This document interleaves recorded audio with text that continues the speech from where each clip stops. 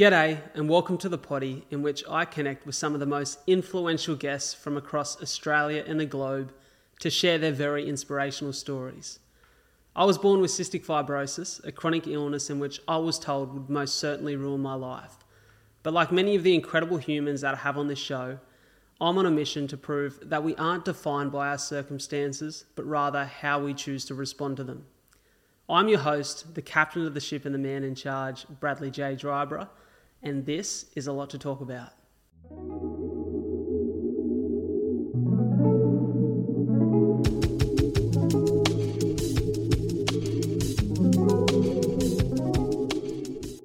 Leadership is the topic of today's podcast conversation. Interesting because I think I need to put a bit of a message in the start of this pod for everyone listening, tuning in, because leadership tends to be one of those topics, and I know it has been for me at some stage in my life, in which I'd look to and question whether it was relevant. And I think that we often think that, right? That leadership is reserved for the coaches, the team captains, the managers, the people in positions of power who you tend to have to follow. But I think leadership is a question that will be asked of you at some point in your life, whether it's the time you step into the role of being a parent, being a leader for your children, whether it's the time that the manager is sick at work and you're called up to be the boss man for the day. I think that we all experience leadership in some way, shape or form, and I know we're all going to talk about it and define it for ourselves and talk about leaders that have inspired us in today's episode. But what I really want to do to start the ep is ask a question of you and say that when your time to be a leader arrives, how can you step into that role if you've not first thought about leadership, tried to understand it, researched it, and experienced leadership in your own life? And so as three young men, we want to talk about what is a really important topic here today. So as always, accompanied by two of my best mates on the Three Mates podcast conversations. In the blue shirt, or, to my side here, Mr. Joey Plum, and also brother Ty Grieve. How are we? Pleasure to be here. Pleasure to be here. And by here, a little bit of a change of scenery. We're shooting this one in my living room this time. So I'll expect you boys to be paying rent for this week at least. But yeah, I love what you said there, Brad, in terms of when when you're called to be a leader, which I'd imagine we all will be at some point in our lives if we aren't already. If you haven't thought about it, how likely are you to be able to step up to the plate and perform optimally? And that is, I think, something which I hadn't really considered. And maybe the premise for how we got to this topic was I attended a men's retreat a couple of months ago now, and the question was posed to us: how are you a leader in your life? And so it was a group of 10 of us, and me, including me among the 9 men that were there, had the exact same response. I think maybe 2 of us had considered leadership and really had a succinct answer and could dive into it. The majority of us were like, how am I a leader in my life? And we hadn't really considered it.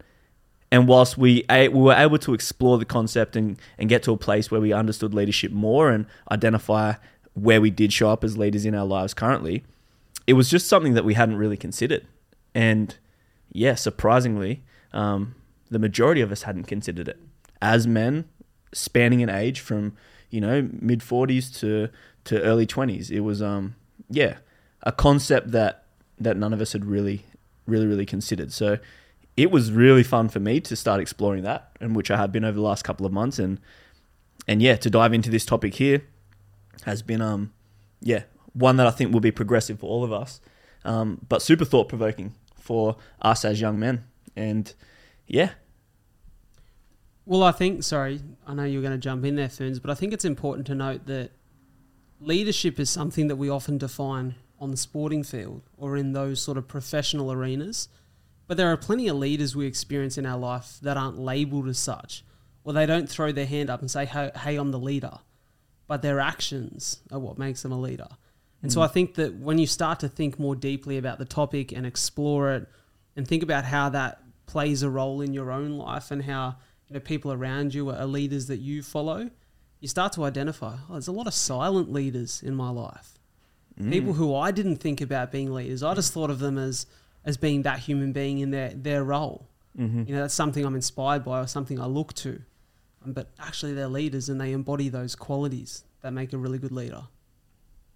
And so when you brought up the leadership topic when we were on a walk, my reaction was quite similar to yours. Like, I've never really considered myself a leader, but the way you framed it in terms of like being a leader for yourself or showing up for yourself, I was like, that's something that I definitely need to get better at or invest a bit of time. So definitely keen to jump into this. Yeah, it's like you mentioned at the front of the episode, Brad. It's kind of that misconception that a leader has to be this large forward-facing figure that, you know, has followers or has you know, obvious influence over people, and whether it's the CEO or the Prime Minister or the coach or the captain, whatever it might be. Where I landed on with leadership is that, and similar to what you're saying, Foons, is leadership can be super minimized to being a leader of yourself, a leader of your own domain. And I think that's probably the starting point for leadership for those who are looking to explore it, is how do I show up as a leader for myself in my life right now? I haven't got people that are relying on me. I haven't got the responsibility of you know, a team or you know, I'm not a boss at work, but where do I lead myself on a day-to-day basis through my actions, through my behaviors? And yeah, I will stop us for 2 seconds though, because I've got a cheeky surprise. It is Sunday, and you know what happens on Sundays, boys. Wow. This is extra special. I'm very excited for Are this. they warm? They'd want to be warm. Anyone who doesn't know, on Sundays there is somewhat of a tradition that I haven't been so...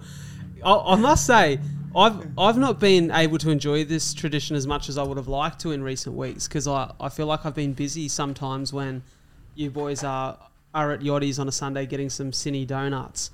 But I will say that I had just an inkling today not to eat too much, because I thought there's always something around donuts at Joey's house. So I'm very excited for this. We'll enjoy a donut while we chat. Listen to that. That's the ASMR of cinnamon donuts from Yachty's. Beautiful. I have to say, something that I think is really like relevant with this topic. When we speak about those professional environments like sporting teams and leaders, it's often that the coach doesn't pick the captain anymore, but rather the playing group comes together and votes on who they think the leaders in the group are. And so that's why I think leadership it's far more action than words. Where'd you find that out? So, being an avid footy fan, I remember watching a couple of years ago, the Roosters, like the playing group, would get together and they'd vote in who they thought were the group leaders for the year, and then the captain would emerge from that. I think it's really interesting that you've got now not only the captain of a team, but you have, you know, like a captain or leaders within the forward group, within the back line. And it's really interesting that I was watching an interview the other day, and they were talking about who's the famous Manchester United coach, Sir Alex Ferguson. And they were saying that he rarely ever spoke in the sheds. Yeah, and they asked why. It was like 2 times in the season or something like that. And they asked why. And he said, because my leaders were out there speaking for me. And I'm like, oh, what a message that is. That the guy who is essentially the coach of the squad and runs the show doesn't have to be that vocal. Because he's picked the people who are going to lead out there on the field. And I love that. Yeah, that is that really, I guess, obvious example of leadership where I think his words were, I have my disciples, which were the people that trusted in his leadership so much and understood the mission, the message that he as a leader was trying to impart on his team, that he no longer needed to be that figurehead that was making sure things got done. Just quietly, these donuts are fucking amazing. So yeah, that is like the ultimate leadership, where people will follow your lead when you're not even there.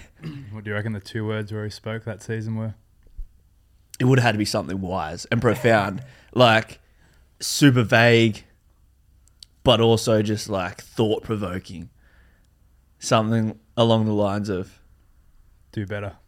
it's time. He walks in the sheds, silence just washes over the sheds.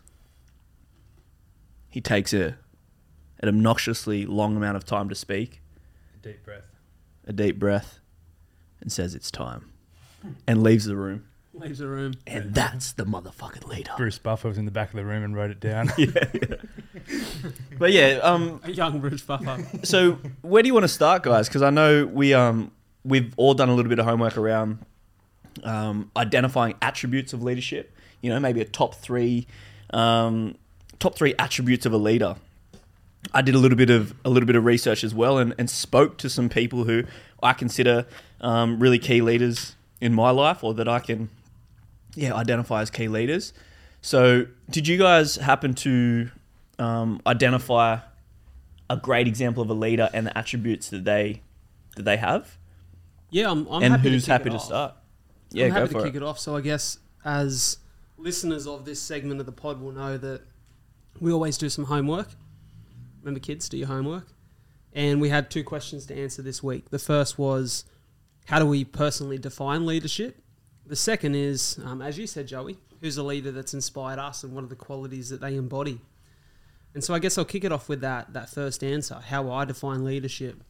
I've just written a little definition here in my notes. That definition is, whilst leadership is defined in the Oxford Dictionary as the ability to lead or guide others, to be a good leader, No way. you must be the master of your own kingdom. You must embody discipline, balance your ego. Your actions have to speak louder than your words.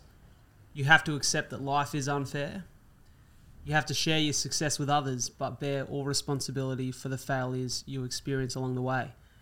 And I think that's a really important one for me, is a good leader isn't always so front-facing. And it's something I've had to pull myself up on a little bit, I guess, is that I think maybe at this point in my life, there is a selfishness in me that when my time comes to be a leader of other people, I'll have to really work on that. You know, I have to balance my ego a little bit, that Wanting to be the figurehead, the face of the wanting to be cause, the man. wanting to be the man. You know, and it's something, I listened to, actually listened back to a podcast I was interviewed on just a couple of months ago, Humankind, with Katarina Kuhn, the neuroscientist. And she talks about the neuroscience of self-knowledge and understanding how we're wired as human beings. And she talks about the 5 types of human beings and the way that they're wired. And, you know, one of those things being rank. And the way I tested was I'm a high rank person. I'm also a high care person, which is really rare to have those 2 in combination. And I think as she interviewed me and my story come out through that interview, there was some clear examples of why I'm wired that way. But we spoke about rank and how people who are high rank have a little bit of selfishness in them. They have to, because Is that rank as in status or? status, yeah, exactly. So I'm wired to want to achieve. And part of that is, I believe, because I have a close relationship with the idea of death and the fact that, you know, we're quite mortal with my health challenges. So I want to achieve, and I want to achieve status and success, which can make you a great leader, because you can be very direct and defined by the path. You know, you can be very direct in, this is the goal, this is the objective, we want to get there and we want to make it happen. But I think great leaders know how to step into the empathetic side, the selfless side, the lead by example, but not have to be the face of the success, but bear all responsibility for the failure. You know, I think leaders do a great job of that. They're very accountable. So that would be my definition. Now, if I talk about, you know, leaders who have inspired me, this is where it gets really personal for me. So what I've written here is that whilst there are many great leaders that I could point to on the sporting field, the corporate arena, the history books, or the world of military and special operations, and I've been lucky enough to interview some of those guys who I think embody some incredible qualities, no leader has inspired me more than that of my own parents. when I look at my parents, they're the epitome of unconditional love for their children, and their leadership has been an absolute benefit to my sister and I. And there's a situation, or I should say a memory that I want to call to that I think really embodies this quality.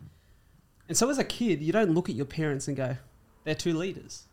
They're the leaders of my home. They're the leaders of my life and my sister's life. You don't look at that and recognise it. You just go, that's mum and dad, and that's what mum and dad do. Mm-hmm.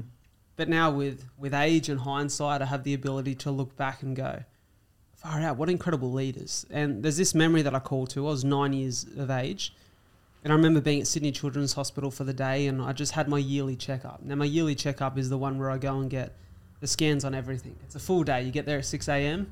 and you leave at 6 p.m. because you get CAT scans on your lungs, ultrasounds on your liver and spleen. You do all the blood tests, you do all the extra health checks and the fitness tests, and it's a big day. So I remember I'd had that test probably a month before, and I went up to my clinic a month later just to get all my results. And my Dr. Morton, who was my regular doctor, sat in front of me and said, Brad, we have some not so good news. Your liver ultrasound and your blood tests have shown that you've got liver disease. And I remember asking him, what does that mean? And he said, well, it means that your liver and spleen are larger than they should be. They hang not just a little bit, but well below your rib cage. And your liver function isn't as good as it should be.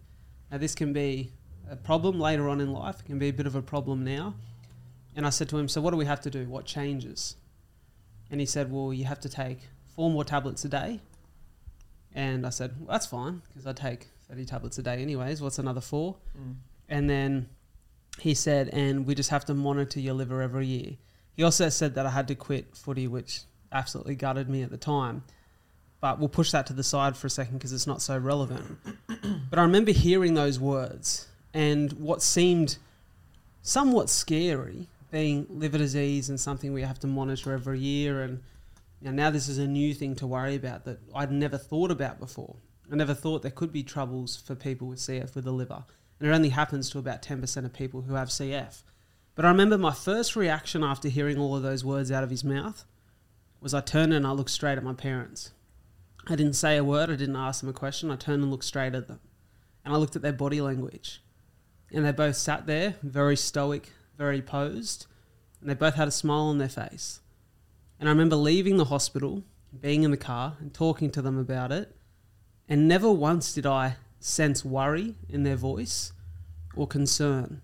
Now I know now that with hindsight, they were very concerned. Freaking out. They were terrified. But as a kid who, the energy of the people in the room, the energy of your parents, the way that they react to situations or challenges, you pick up on that. And I remember never worrying for my health or never feeling terrified because the two people who were leaders for me at the time were so composed about it. Now, I know that now that I get to talk to them and look at it in hindsight, like ducks, their legs were absolutely kicking underwater, figuring out what this meant for me, my life. This is another challenge, another bit of uncertainty you don't want to hear as parents. But I think what a quality that is, that, whatever is happening in reality, they're able to show up and go, yes, life is unfair. Yes, this is challenging. Yes, this isn't ideal. But right now it may not be our fault, but it is our responsibility and we have to act on it. And I think that's, for me, the epitome of leadership.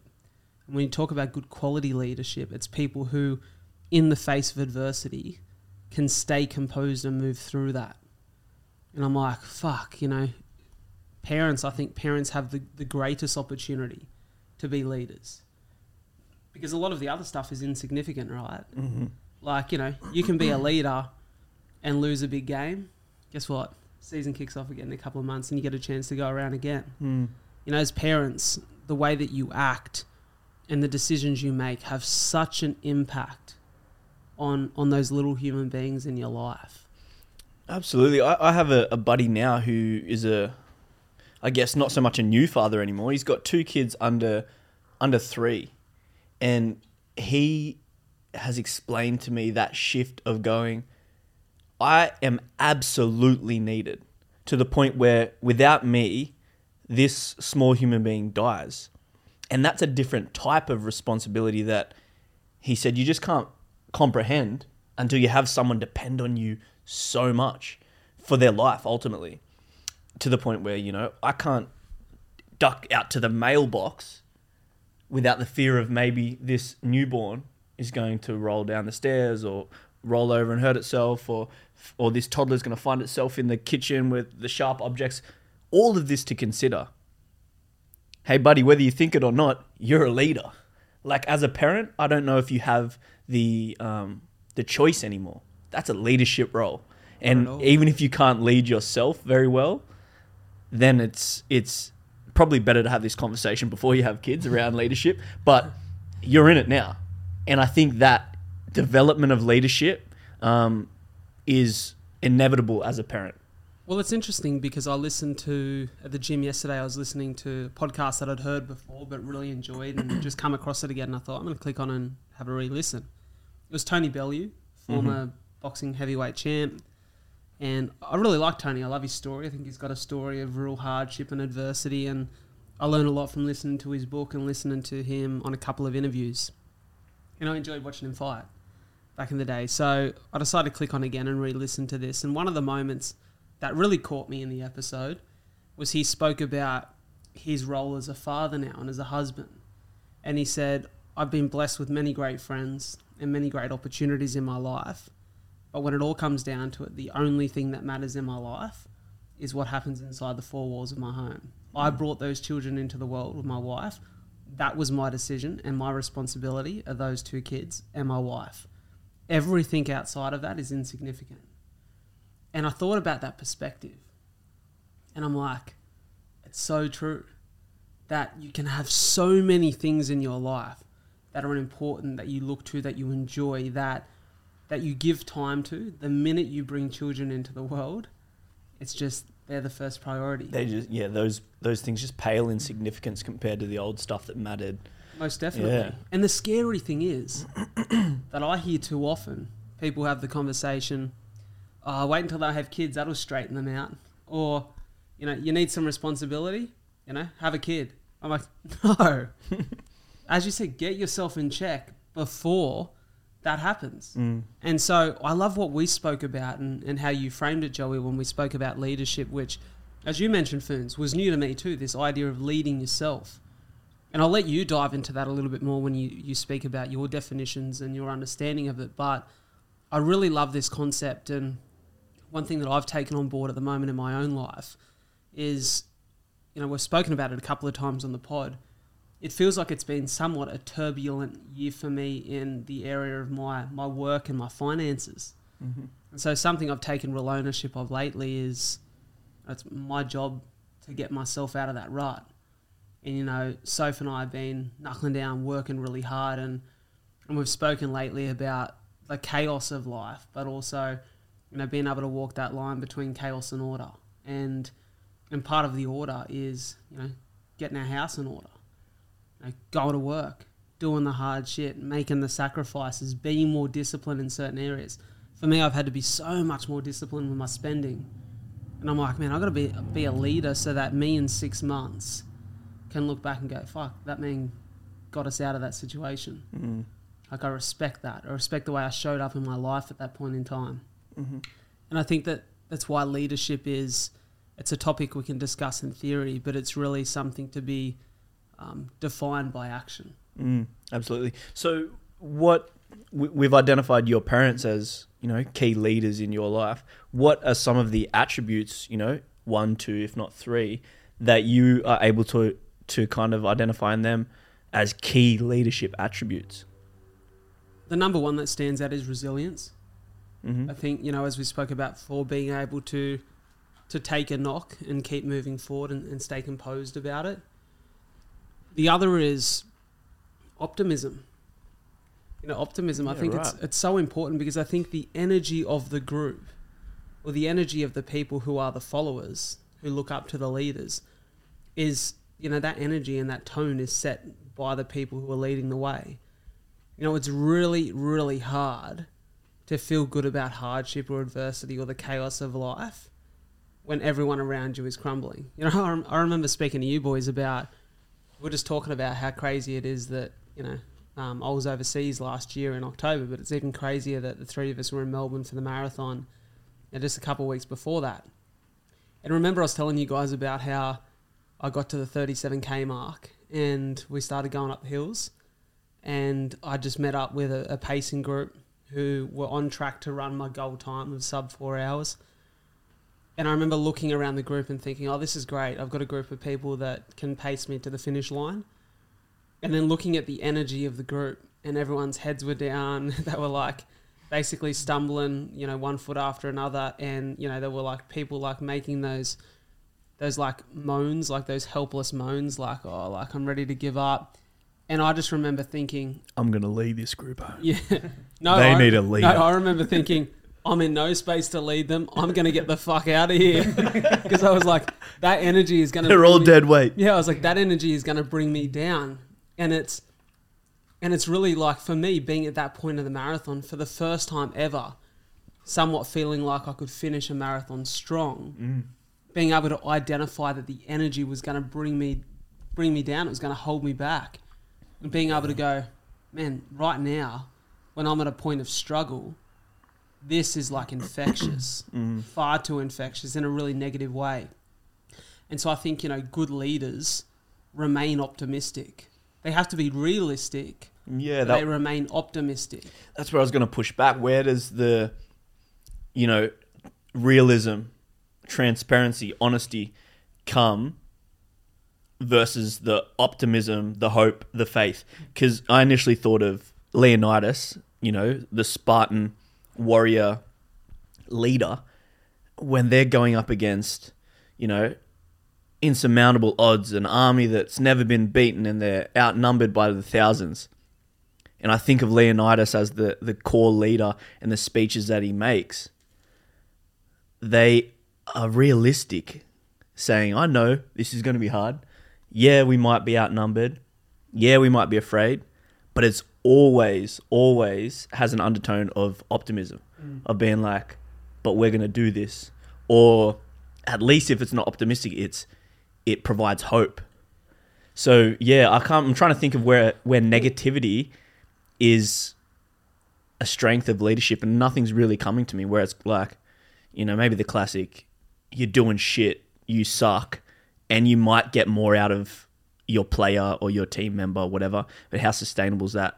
And I don't know if that's the sign of a great leader, if you lean on negativity too often. Well, I would say that the one thing that maybe come to my mind there is maybe even a little bit of rhetoric for my own answer, I wouldn't say to be pessimistic or to be a pessimist is the answer to this problem. But you do see sometimes when things are going too well, like the unrealistic optimism of it will always be this way can fail people. And so that's where I think just being realistic, or for me, I think being realistic comes from being disciplined.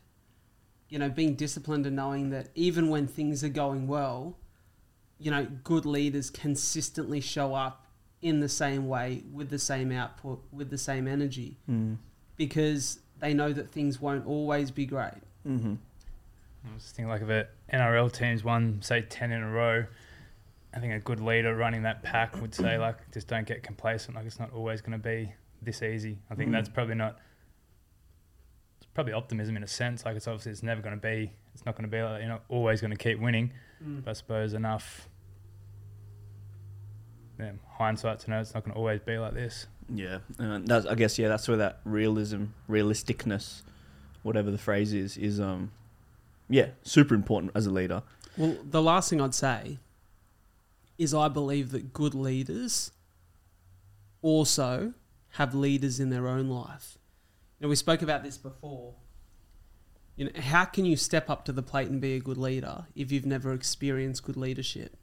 So one of the things I've been thinking about is, whilst I have great leaders in my life, who are the mentors in certain areas of my life? Like I think about my work.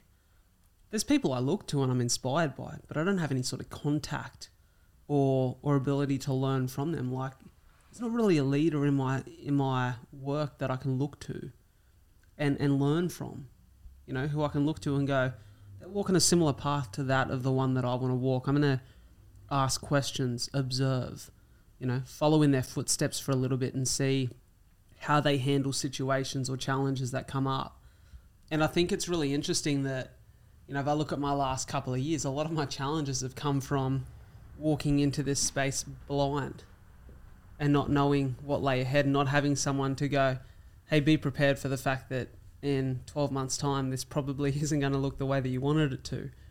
And so I think that good leaders, when you talk about parents, often parents have their parents to look to and go, well, what are the qualities that they done a really good job of embodying when I was a kid? And what can I take from that? And what are some of the things that I feel like they could have done better that I want to bring to the table as a parent? But often when it comes to our work, we don't have that. Some people are lucky too, but I think that, good leaders have mentors. Yeah. I love that. The idea that you have to experience good leadership in order to be able to, cultivate good leadership in yourself. Otherwise, like, what are you drawing from? And I guess if you haven't had a specific person, a thought exercise like what we're doing and being like, who do we consider good leaders?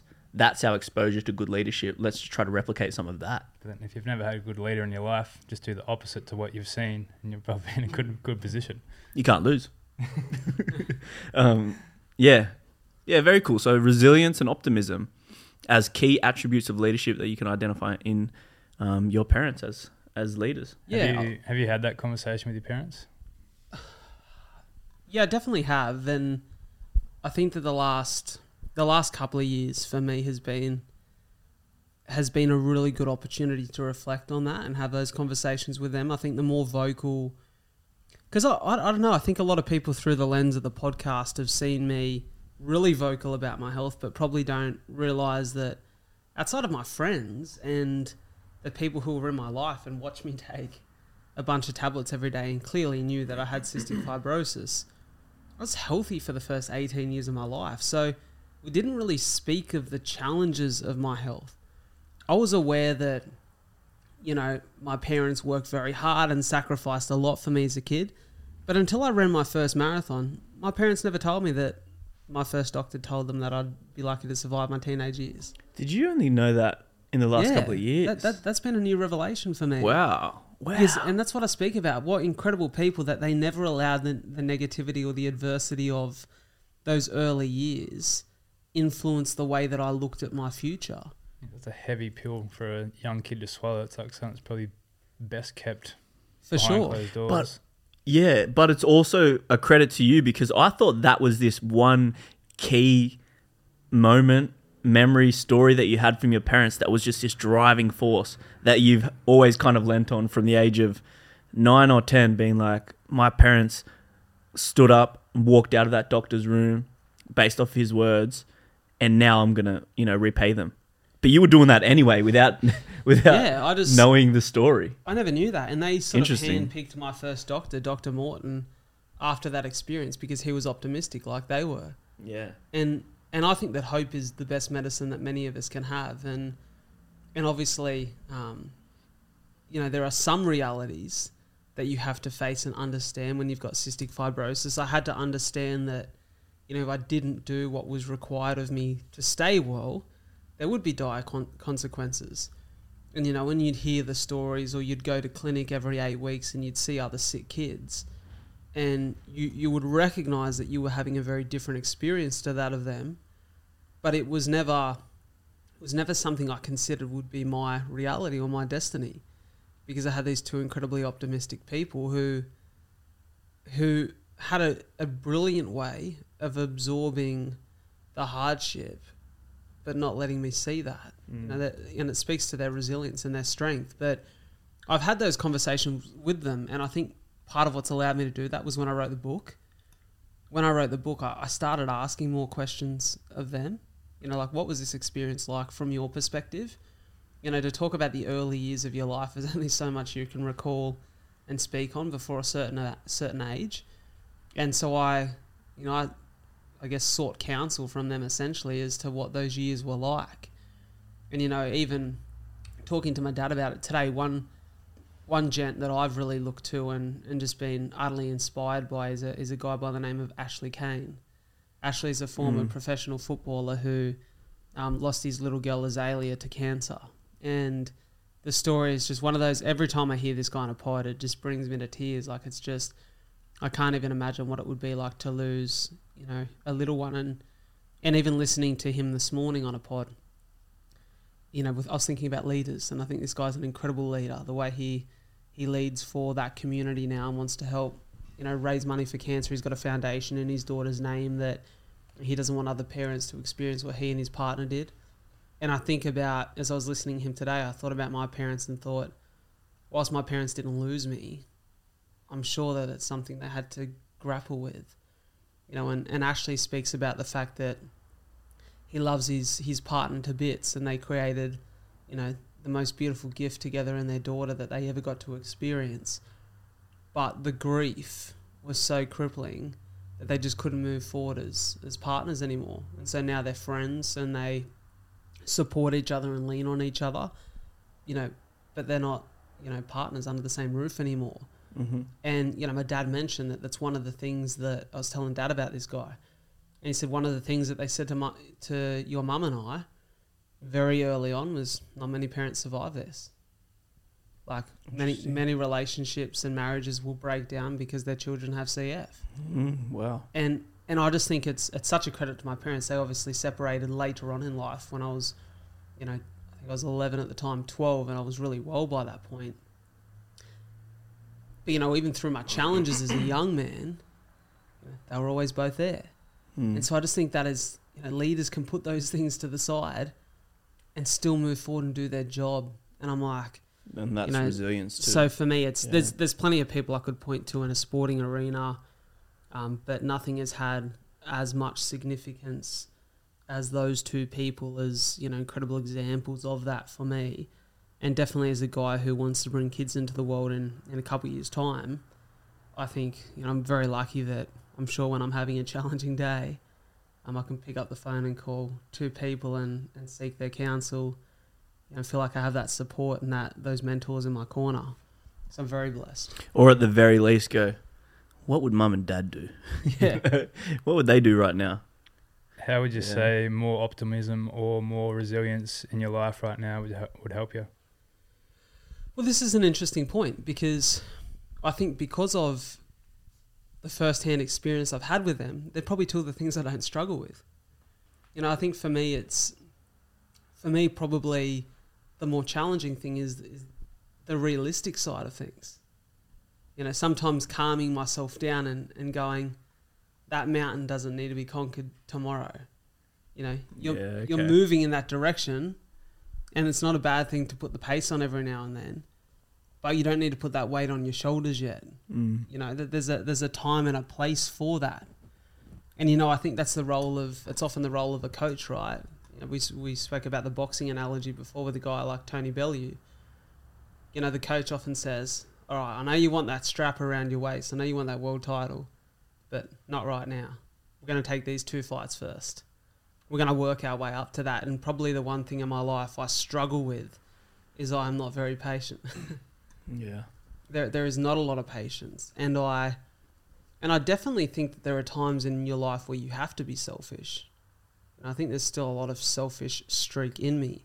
And I'm probably in many ways blessed to have a partner that is so selfless and isn't very individually focused, because I think that if I had a partner who, you know, was as maybe selfish at times as I am, like it'd be challenging because I am so like, you know, my goals are like my goals and I'm charging towards that.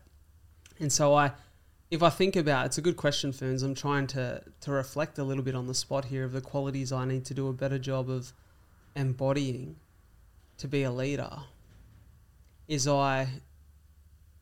Sometimes I guess I can be a little bit erratic, or I come up with an idea and I can sometimes shift plans or move plans to try and focus on that. I think part of being a leader is like you've accepted a role and you need to see out that commitment. And so there's areas of my life in which I'm very stable. But definitely when I come to my career, there's plenty of stuff that is challenging for me right now to come to terms with.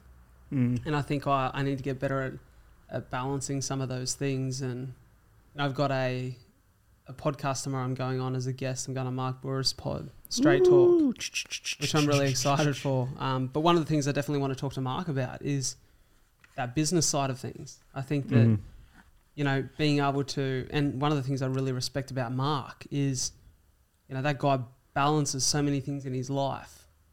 How do you do that? How do you do that without one thing crumbling? Yeah. How do you like move so many things forward in your life? Because I guess a part of being a leader is the balancing act of having different dynamics that are following you, different responsibilities. And so, you know, right now as a young man, my responsibilities are very few. Mm-hmm. And, you know, my responsibility is to be a good partner, to keep my health in check, to continue moving forward towards my goals and, you know, somewhat to earn some money and keep, you know, food on the table and bills paid and a roof above our head, which at times I've struggled with because I'm used to being so selfish. But definitely I think, you know, seeking those opportunities in someone like Mark tomorrow was as a mentor in that business space to really pick his brain about the things that have worked for him. And, you know, so I think sometimes I have tried to step into the role of being the success story too early. Right. And I don't think that in many areas of my life, like I even think about my real estate career, I had plenty of really great agents around me who, you know, could have been leaders or mentors, but there's almost this little chip on my shoulder where I think because people have doubted me in the past, I'm trying to prove to everyone that I can, you know, put the belt around my waist tomorrow. You know, and it's like sometimes that doesn't serve you well. Whilst I think it's a great quality to have that I'm passionate and driven. Sometimes, even as a leader or as someone who believes they have qualities that can embody, you know, the kind of success that they want, sometimes you have to accept there's people around you can learn from. Yeah, absolutely. I think there's just a maturing that occurs because you arguably might not have sought that counsel or, you know, that mentorship because you were succeeding. You were doing good. You're nailing it. So you're like, the fuck's this guy going to teach me? I'm like, I'm doing all right. I'm killing it by my standards, by the metric that I'm, you know, using for success. Until you get put flat on your ass and you're struggling at this thing that you thought you were going to succeed at way earlier. And then the maturing happens and goes, damn, maybe I need to like step back and actually, you know, look up to someone, be led by someone.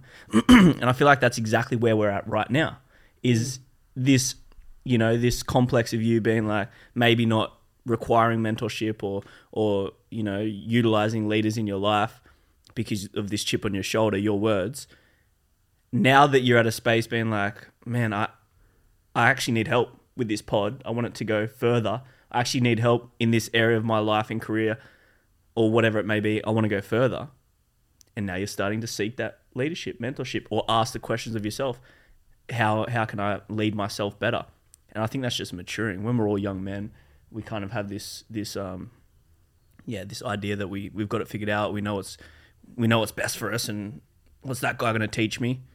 Until we need to get taught, man. But I'm really interested in the response that you'll get from Mark when you do pose the questions around leadership and how he manages to maintain a high level of success and be a leader in these different aspects of his life. Because it's the question of, is a good leader everywhere?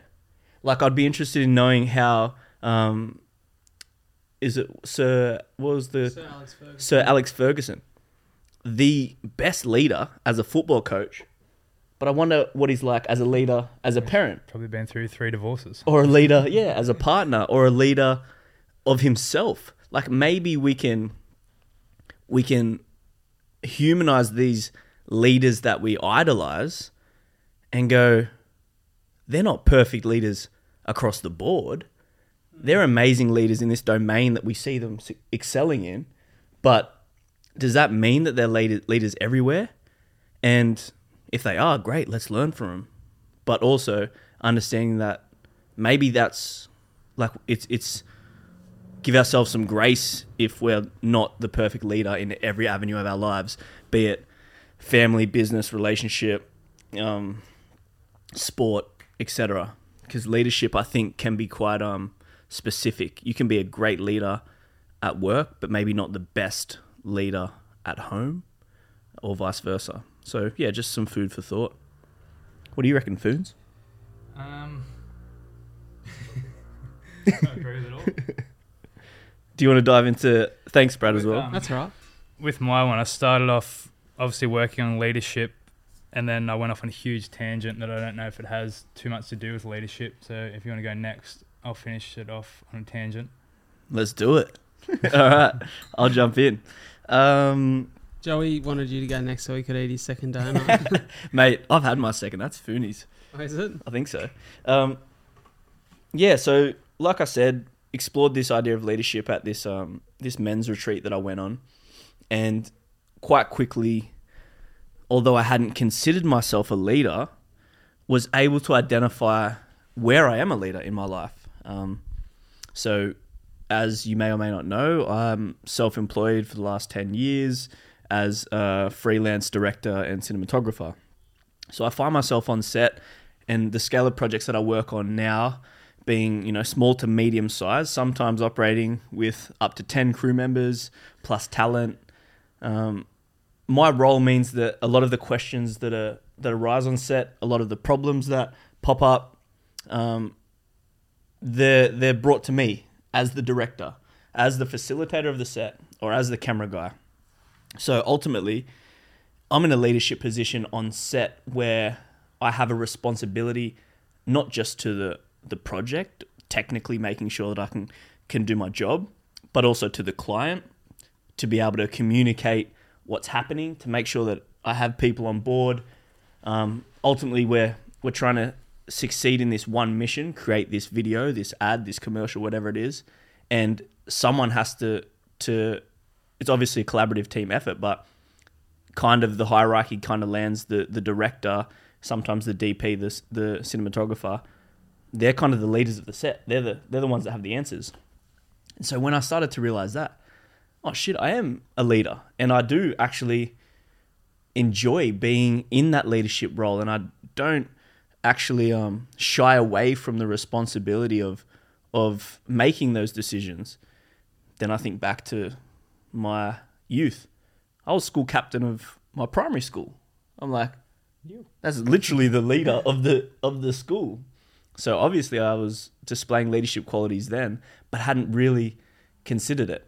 I've got an extensive sporting background, captaining some teams here and there. I wasn't really the captain of the sporting team always. I'm not sure if I was consistent enough to be that player that players could lean on as a captain for the whole season. But definitely in a senior role in most of the teams I was in. Yeah, there's huge leadership, I guess, examples there as well. So I kind of started to pick apart these different areas of my life and go, oh yeah, shit, I have been a leader. I just wasn't really calling it leadership. I was just kind of taking pride in doing my best and trying to help other people around me to do their best. And in a nutshell, that's leadership. So, admittedly, I didn't dive into a definition until about 30 seconds before we started recording, but I still am pretty happy with this definition of leadership that I just kind of intuitively got to. And so what I wrote here is leadership: the ability to influence through your behavior, knowledge, lived experience, and or schools of thought. So if I think of leadership, the ability to influence, full stop. To be a leader, you kind of need to be able to influence. And how do you influence? Well, it's through your behavior. How are you showing up? What are your actions? As you spoke about, Brad, a leader needs to lead through action. But say you're not capable of being the guy that's in the trenches or the guy that's acting. Well, you can do it through your wisdom and your knowledge. As a leader, you can impart pieces of wisdom to people, knowledge. You can do it through lived experience. Again, that's your wisdom. Or you can do it through schools of thought. Philosophers, great examples of leaders. Aurelius, Stoic philosophy. People nowadays, especially young men, are really finding themselves turning towards Stoicism as an example to help cultivate the type of men they want to be and the leaders that they want to be. And so I think those ways of leading are kind of an all-encompassing way of looking at a leader, but in a nutshell, it's the ability to influence. It's really interesting you mentioned the Stoics, because we had a conversation about this a few weeks ago over coffee. As soon as there weren't any women around, we started talking about the Roman Empire, and as men do. But no, we spoke about the Stoics and the influence that some of those Stoics and those stories of the Stoics and the philosophy has had an impact on us individually. And one of the things that, just sprung to my mind there when you mentioned it was, as soon as Marcus Aurelius was appointed as the Emperor of Rome, he appointed co-emperorship to his stepbrother.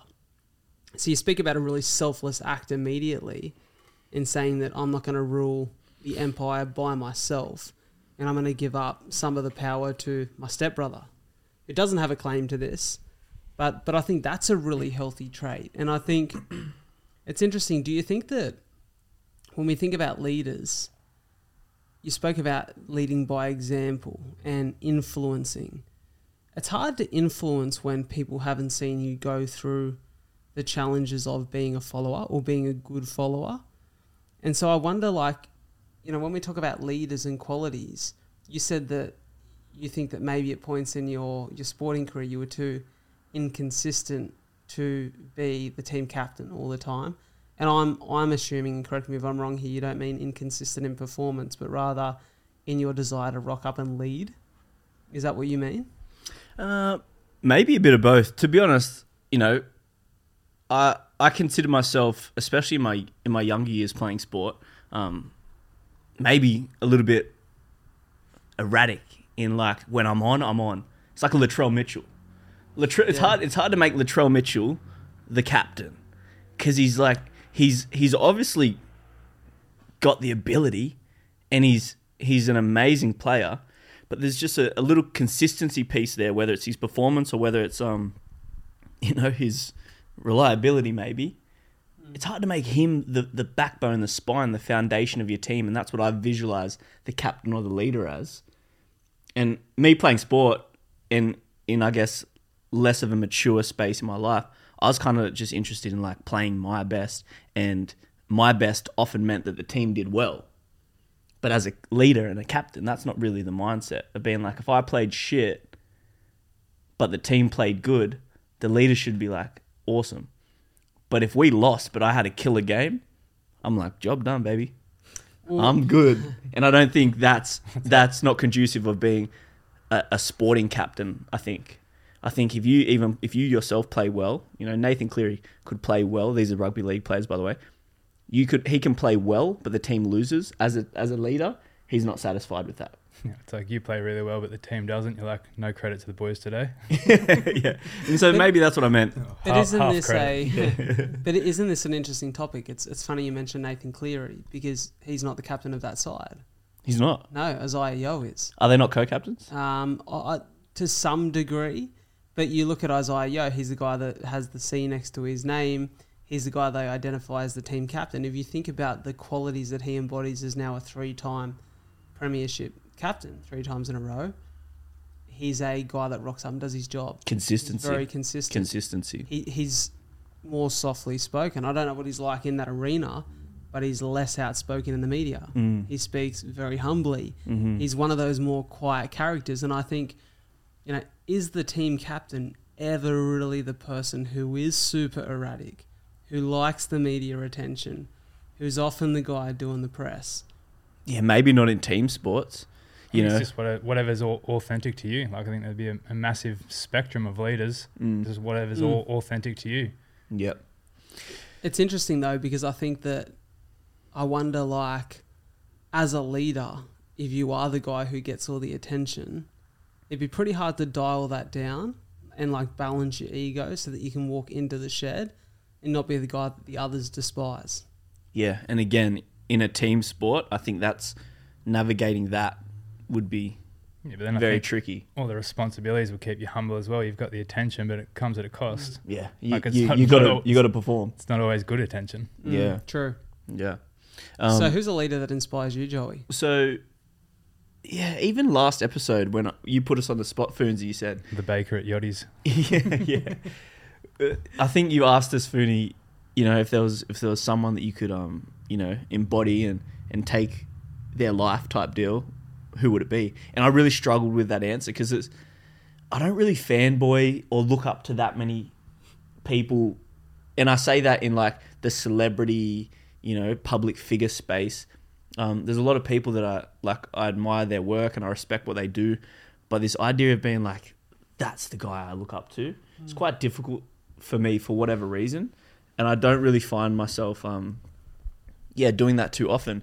But I do, and I did have a conversation with my coach at Jiu-Jitsu, Grant Barlow.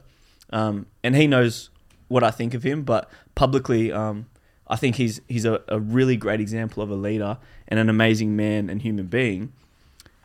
And so, you know, I spend a lot of time at the gym and in conversation with him around jiu-jitsu and outside of jiu-jitsu. And I've lent on a couple of his answers around what it means to be a good leader. And so I asked him this last week or maybe the week before. So what are the attributes that you see as important for leadership? And his answers were interesting. So he said, and I put him on the spot as well, but he was, you know, adept enough to be able to come up with it quite quickly. So he said, the ability to communication. And that's quite obvious. That ties in well with your influence piece. If you can't communicate, you can't really influence. Yeah. How old is this guy for reference? 41 maybe? 41, maybe 42. So communication. Key attribute. You need to be able to talk. You need to be able to communicate the message, communicate the mission. You need to get people on board with what's happening here. Use your words. Listen. You need to be able to receive the feedback. You need to be able to hear the troubles, the problems that are arising in order to be able to communicate the solution. Listen and talk. His third one I thought was super interesting. And he said, judgment of character. You need to be able to judge the character of people and have a grasp on the character of those who you're trying to lead and influence, because not everyone's led the same way. And this is what we spoke about really briefly just before we hopped on the pod. Not everyone responds to the same types of leadership. And leadership is not a cookie cutter skill set, because the way that I'm led might be very different to the way that you're led. And I'd argue very different to the way that you're led, Fooney, based off of our upbringing, based off of our lived experience. Don't have to argue too hard. And we've seen that those differences, you know, pop up on the podcast. For me, I know through my sporting history and having a number of coaches, the different coaching styles which worked and which didn't work for me. The coaches which were the drill sergeants, which were like, you guys messed up, you're getting punished. Come on, we need 100% effort. I need the intensity. If you're not going to give me this performance, you're dropped. It's like military sort of training. That military style of coaching and leadership didn't work for me. But I could see how it just tapped into something for other people. The Goggins effects, we often talk about it. This idea that like, I can respect what David Goggins is doing, and, you know, all hats off to him.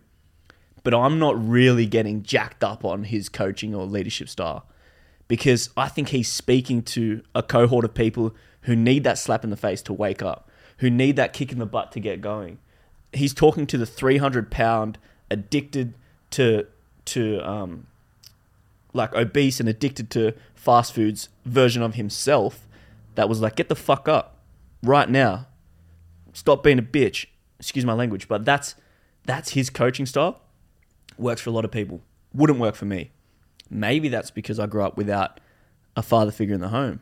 Maybe because there's a disconnect with authoritative male figures for me.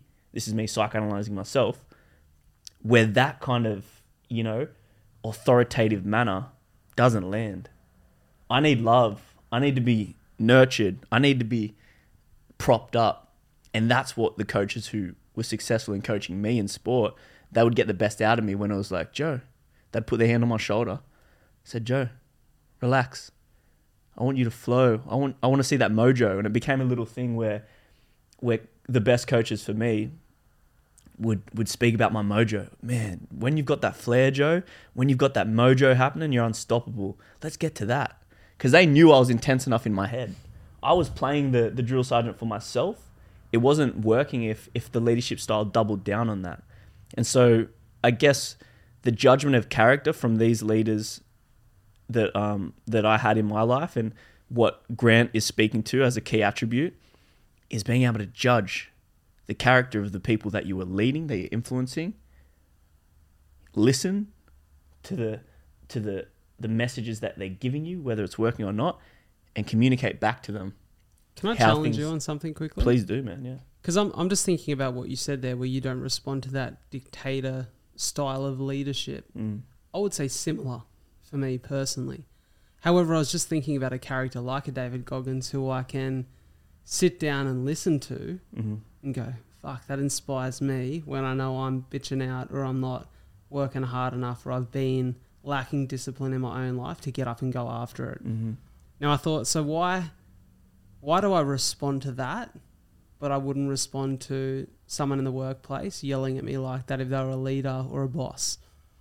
And I would say that you spoke about your coaches through your sporting career being able to lean into putting a hand on the shoulder and talking about your mojo and getting to the bottom of what they know makes you tick.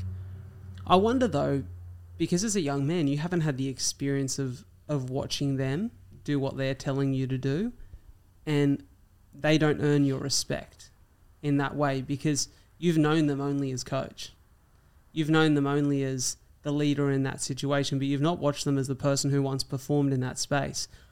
I think, with Goggins, we've all been able to somewhat hear about, watch the story of a man who took himself from that 300-pound couch potato to the ultra endurance freak and this, hero in the military. And so there's a level of respect that's earned because you go, well, he lives by his own word. He has the right to say that. He has the right to lead in that way. But I wonder if basically what I'm asking is, do you think that it depends on the context in which the followers have been able to experience the leader and whether they'll respond to that or not? I think absolutely. I think respect, the word you mentioned then, is almost, a prerequisite in order to influence people. And it might be a little bit tricky to wrap your head around, but when I say this, I'm also meaning influence yourself as well. Respect, you have to respect yourself in order to be able to be a leader of yourself. So when we talk about leadership as well, like we said at the start of the episode, it starts with being able to lead yourself. So if you don't respect yourself, it's going to be very difficult to lead yourself forward in a positive way. Likewise, if you don't respect the coach, it's really hard to be led by them. So respect, I think, is paramount to leadership. How respect is gained, I think, comes in a different manner of ways. But to answer your question, some of the leaders, be it the captains of the team, if I'm stepping into first grade as a 16-year-old, fresh-eyed green hockey player, and I've got Australian representatives I'm playing alongside them, and they're my captains, but they have the authoritative drill sergeant style of coaching, still didn't work. Okay. I can acknowledge they're the best player on the field, and they are able to do things that I could only dream of doing at that stage. Still didn't work. It just wasn't my style. And so whilst I respected them, they as leaders weren't getting the best out of me because that wasn't the style that was working for me. And so I think even when you can see what people are capable of, they're credible in their craft, you can see that it's working for other people. Sometimes that leadership style just doesn't work for you. And that can, maybe a bit of a tangent, but that can come down to bosses. That can come down to therapists, There's different styles that work for different people. Sometimes you just have to admit that, hey, I'm sure you're really great for someone else, just not the right fit for me. And so as a leader, I think, yeah, it's very similar. Different leadership styles work for different people. It's likely why when you look at parents, and I was just talking to two of my neighbours about this today, I bumped into them in the park, and they had their two little girls with them, and I think one of their eldest girl, Emmy's nearly 4, and their youngest is, just a couple of months old, Vivian. And I was talking about how well the kids have always behaved. And I said, is that just for show, or like, what are they like when they're at home? And they said, they play out when they're at home. When they're out in public, everyone thinks they're angels. And, they were talking about how, mum is usually good cop and dad's bad cop, right, in their house. And we were laughing about that. But I think it's a really interesting point that, when you think about leaders leaders in environments where they have a number of followers or a number of people who they can influence, sometimes you need not just a leader who can tap into different styles of leadership, but sometimes you need multiple leaders to make sure that, the mission moves forward, that you continue to progress. Because, similar to you, Joey, I said, I don't really respond to that authoritative, sort of very dictatorial leadership. I'm the kind of person who likes to sit down and feel respected. I like to feel like someone respects me and is willing to have a conversation with me and level with me about where they think that I can improve. Because I think that for me, constructive or critical leadership is really important. The way that that's delivered for me, and you spoke about communication as something that Grant identified as one of those skills being really important. But I wonder that, and it makes a really good point, that not everyone that has influence is a leader either. Yeah, I mean, absolutely. If we look at some of the top tier celebrities with the most influence in society nowadays, damn, they shouldn't be leading anyone. The only thing they're doing is leading people astray. Yeah, huge influence, maybe not great leaders. But yeah, so they were the 3 attributes Grant identified, and I think to give credit to him as the head of a jiu-jitsu academy and a gym, and he's a personal trainer, one of his core attributes, which really is quite impressive, is his work ethic. And we spoke about it at the front of the episode. He's walking the walk, and he's talking the talk. He's there before anyone else, leaves after everyone else. We see him in real time put into practice the things he's asking of us. So that respect component is pretty inherent. Like, it's hard not to respect what he's got going on and what he's doing. But what I've seen over the last probably year and a half, as the Jiu-Jitsu Academy's grown and we have more people competing in Jiu-Jitsu, myself included, is his adaptation to those different personalities and styles, and him as a leader and a coach, because his background was in soccer, Australian football representative. So he's a competitor, he's got that dog in him. But as a jiu-jitsu coach, that doesn't work for everyone. And I can see him start to mold and change his approaches with different people, me included, and understanding what works for people and what doesn't. But yeah, work ethic is an attribute that I can identify in him as a leader for sure, among the ones that he identified as being important. I think when it comes to myself, if I think about the core attributes of leadership, so many, but breaking it down to 3, I would say my top one, and you mentioned it before, Brad, capital A, accountability. Capital A, accountability. If I'm going to lead anyone, starting with myself, I need to be accountable for my actions. There's no blame game happening here. It's no one else's fault for what's happening here. It's mine. And that's not to be this power control, power tripping leader, but it's taking agency over my life, taking agency over the team that I'm trying to influence, and going, hey, I'm at the front of this thing because I want to be the leader. And when things aren't going how I want them to go, the responsibility is mine to make the change. It's not anyone else's.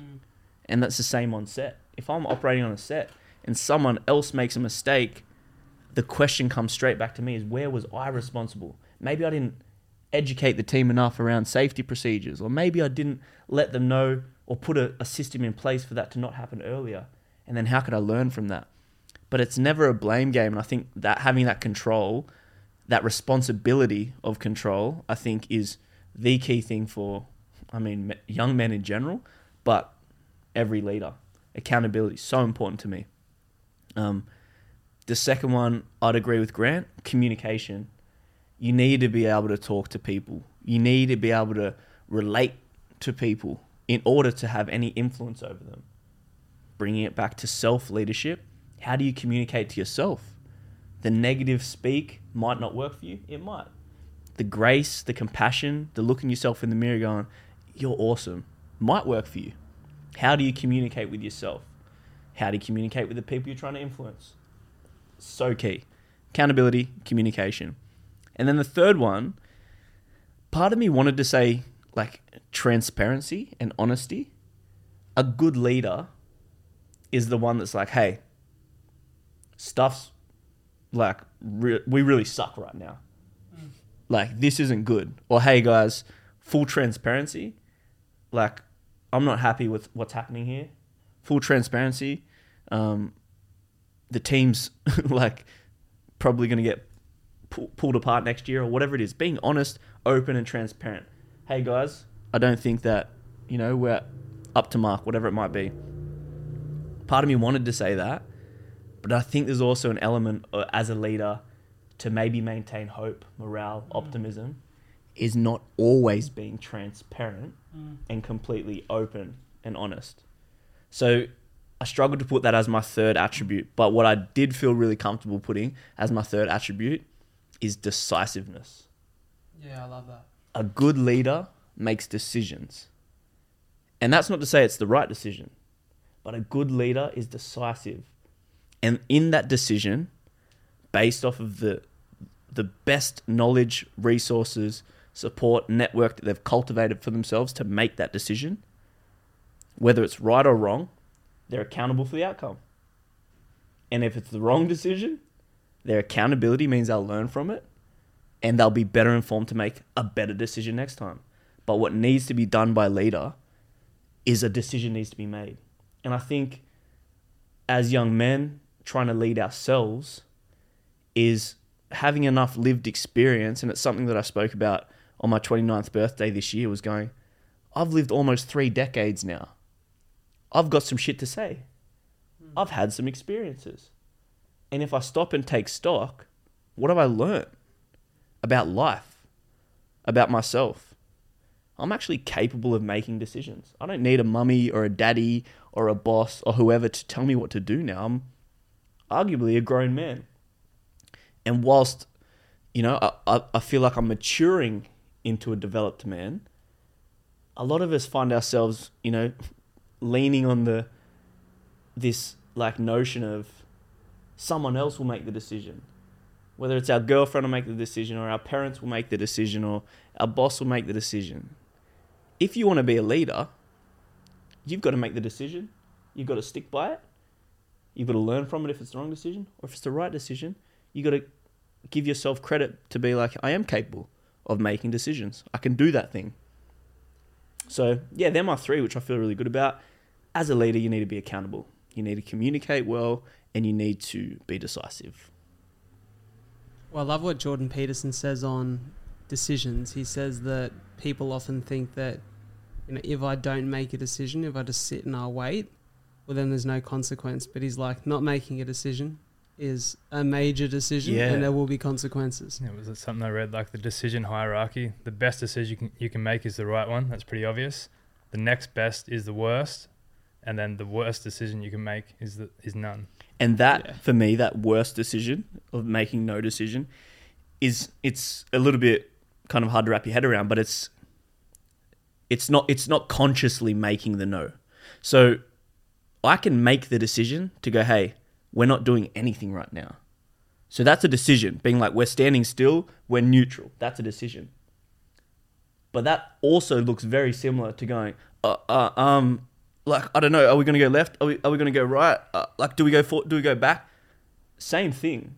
We're stopping still, but I'm not making a decision in one of them. And one of them I'm making a conscious decision. We're not moving. The one that's detrimental is This is like make a call. sweeping a problem under the rug.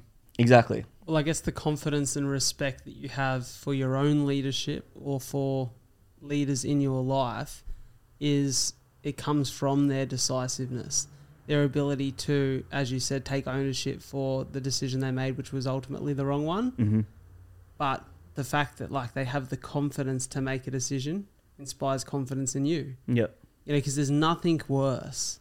There's nothing worse than sitting there and watching someone fumble their way through. And if they're somewhat lucky in not making any decision and like it just so happened that things panned out the way you go, they still don't know what they're doing. I don't buy it. Yeah, they don't know what they're doing. That was just luck. Like you put it down to pure luck. Yeah. But when they make a decision and they move forward, and then you get to the point of which maybe it was the wrong decision, and you go, well, You allow it. we're all here. You allow We're it. all okay. Yeah. We all live to fight another day. I'll back that person into the next decision they make because ultimately we're all flying blind, but we made a plan to move forward. And I can buy into that. I can buy into it if they're accountable. Yeah. If they make the wrong decision and then they stand up there and go, hey guys, the wrong decision was made. But as you can see, like the director, he was the one that like signed the contract that got us in that financial debt. And then, nah, dude, take accountability of your role in it. No blame or judgment. And I can back you now. But if you're the guy that's like trying to pass responsibility and doesn't have any accountability for the wrong decision that was made, like I can't buy it. So yeah, it's the harder way because you're admitting fault. You're admitting, error. You have to admit that to yourself. Shit, I thought I had this under control and I didn't. But that's a powerful thing to cultivate just as a person. Being like, I fucked up. I did my best. Quick side note, is that why it's hard to respect politicians because they take no accountability? It seems that way, man. But also, I feel like the transparency piece there. How transparent is politics? No one knows what the fuck's going on behind closed doors. And that's why it's hard to buy into, I think. Because one thing's said, another thing's done. And I don't really talk about or go into politics too much. But Better let me clear my throat. yeah. But if you just stick with me for 30 minutes. Yeah, the idea that it's like, I don't think there's any transparency. And it's hard to respect something that you don't know what's going on. But on top of that, where's the accountability? I Very think rarely you see it. part of the reason I think it's hard to trust or respect politicians is because they can't recognize strengths in the other side.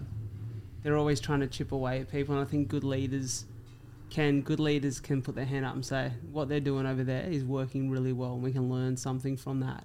I think the fact that it always feels like one side against the other, which in reality it often is. It's, hardship, is challenging, success, it's good, challenging, wrong or bad.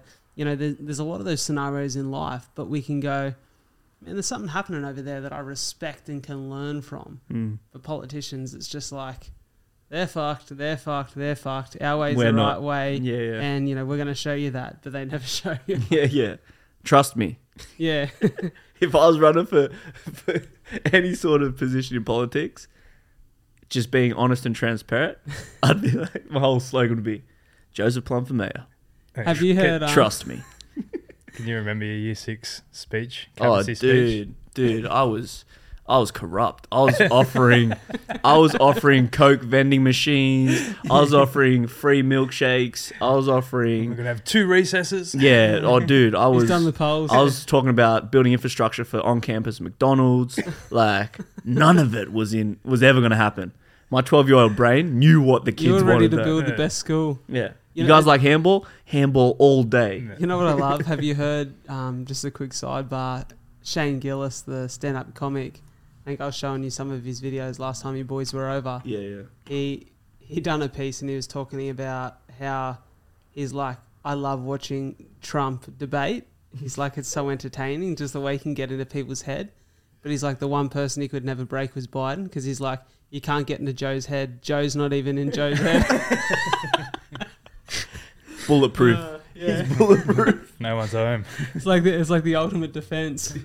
But yeah, I So, guess yeah. we'll get back on track. Yeah, so really that's my piece around leadership. I've taken a real interest in this, especially this stage that I'm in my life now, newly single and looking at the next chapter for myself and going, I've got to get my shit together. I want to be the best leader for myself possible. And what does that look like? Yeah, so I think being a leader of yourself is super important.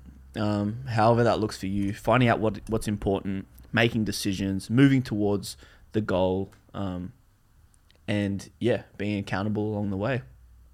I think, being a leader of yourself is probably the single most important thing for me right now, upon which the rest of my life kind of spans.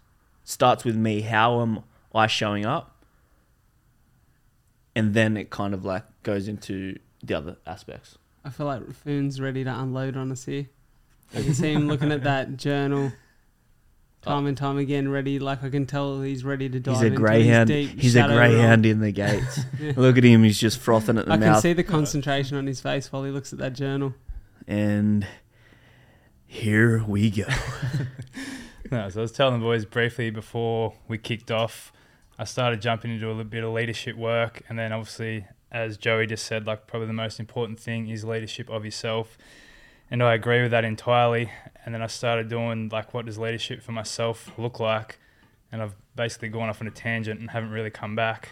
Let's go and walk about this bloke. I think I was telling the boys the other day, I grew up on a farm and I had a Kelpie, and he's probably one of the most obedient dogs I've ever seen. But the only time I couldn't control him is when he seen a kangaroo and we were running, and he was just gone and took off. And I think I've discovered my shadow self is like my kangaroo. I've taken off and I'm yet to come back. So I didn't do that. Get home, Fooney. I didn't do that much. It was kind of this morning I sat down, I was like, all right, what does leadership mean to me? And I kind of broke it down into 3 parts. Step 1 being leadership of yourself. Once you can somewhat master that realm, I guess it's leadership of your close circle, so your friends, work colleagues, family, people at your gym, whoever's in your close vicinity. And then level 3 would be leadership of the masses. So when I did that, like I got to level 1 and haven't gone past level 1 yet, but attributes that motivate me in a leader, I've just wrote down a few here. They live a life that inspires you to do better. I've put their needle movers, like they have runs on the board that aren't up for discussion. Like Chris Williamson, I read his email the other week. I think he's up to 300 million downloads. That's like, Wow. It's not really a discussion. It's like, Yeah, you that's can't debate it. And I did the quick maths on the 300 million. I reckon that's probably a minimum Of course you did. $15 million just off ad rev, not including brand deals or anything on top of that. So 300 million downloads to a normal person probably doesn't mean anything, but everyone knows what 15 million is. You know what I love? I love how insanely different all 3 of us are. Like the fact that Foons is the only person in the group that will go back and do the numbers. Foons does the numbers. Brad writes an essay. Yeah, And I rock up late to my own house and just look to the heavens for intuition and bring a definition out of the you're the most clouds. spiritual of all 3 of us, that's for sure. Far Well, out. like Alex Mosey's got $50 million in the bank. It's not really a discussion. That's runs on the board. Like that's a needle mover. You know, can I quickly say, Foons, just on that, because you just mentioned 2 guys who had a conversation on this, and I think it's really, really important what you just mentioned, that, you know, it's not up for discussion because they've done it, like they're examples of it. And, you know, those 2 guys had a conversation about one of the things that, you know, these people who are influential in the business space or in these worlds in which we look at them as examples of success. So, you know, we might look at somebody and go, they're an example of success. And, you know, they're saying that you need to have a balance and you need to have this and you need to have that. And I love how those 2 guys have identified that often people speak about and lead in a way that looks flashy, but it's not exactly truthful or realistic, because what got them from 0 to 10 isn't what got them from 90 to 95. Yeah. You know, it's like it's understanding that often when we look at leaders or we look at people of influence, we can't just look at the flashy moments or the successful moments and take that as stock as to how we should show up. But it's like actually getting into conversation with those people about how they got from point A to point B. And often that's well before, the point in which they're at now. Yeah, I agree. What probably ties into this point, they reek of authenticity. So you could use, I would say David Goggins is a leader, but I'd also say Gary Vee is also a leader, and they're two completely different styles, but I'd say they're authentic to themselves. So I think I would not be influenced by someone if I didn't think they were being authentic to themselves. Like I think you can smell the malintent. You're like, it's not genuine. Yeah, like something like it'd be almost an intuitive thing where you probably can't put your finger on it, but like if they're not authentic, if you don't think they're authentic to themselves, then I don't think I'll be able to. I don't think that would motivate me as a leader, or not me as a leader. To be led by them. Yeah, that would motivate me to be led by them. Yeah, I'd agree with that massively. Yeah, so authenticity as a piece as like a key attribute of leadership. Yeah, I didn't really consider that, but I agree. Because Gary Vee preaches kindness, empathy, compassion, all those kind of things, I suppose, at one end of the spectrum. Then you've got, if you want to use David Goggins for another example, them things are like the enemy. Like, don't use any of them. Don't give yourself compliments, ever. He's like, yeah, fucking 1,000 push-ups or nothing today. Like, got to earn everything.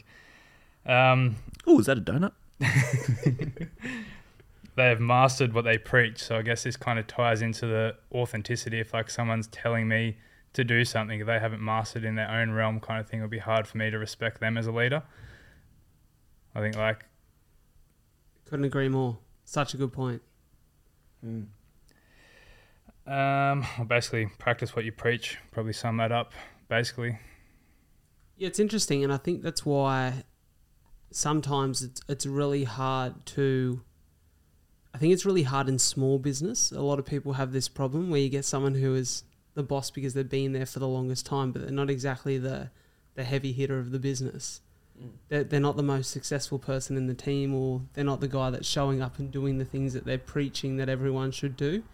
And you kind of go, you see these examples consistently throughout business, and you speak to people. A lot of people work within small business and they have these frustrations with their managers. They're like, oh, he's always on our back for doing X, but then he does X every day. Or like, I get my head ripped off when I'm late, but he's late 3 days a week, and he's like, well, I can because I'm the boss. And I'm like, it's so true that when those people don't practice what they preach, and they're not an example of an example of what they expect from the people in their team. Could even tie that into parenthood. I reckon, like if a parent was smoking and telling you not to smoke, you'd be like, for sure. Yeah. I'm just thinking, and I'm kind of like debunking it in my own head, but I'm thinking of like those old wise people that are telling you how to live your life, but they might not even be able to do it themselves, being like, it's important to be able to exercise and be strong, but they're like an old decrepit man that maybe once was. Well, I think so you might not have to be able to do it always, but if you've at least been able to prove that it was done at a point. I did have that thought, or tying it into, like, if you're practicing what you're preaching, but obviously, what would an example of this be?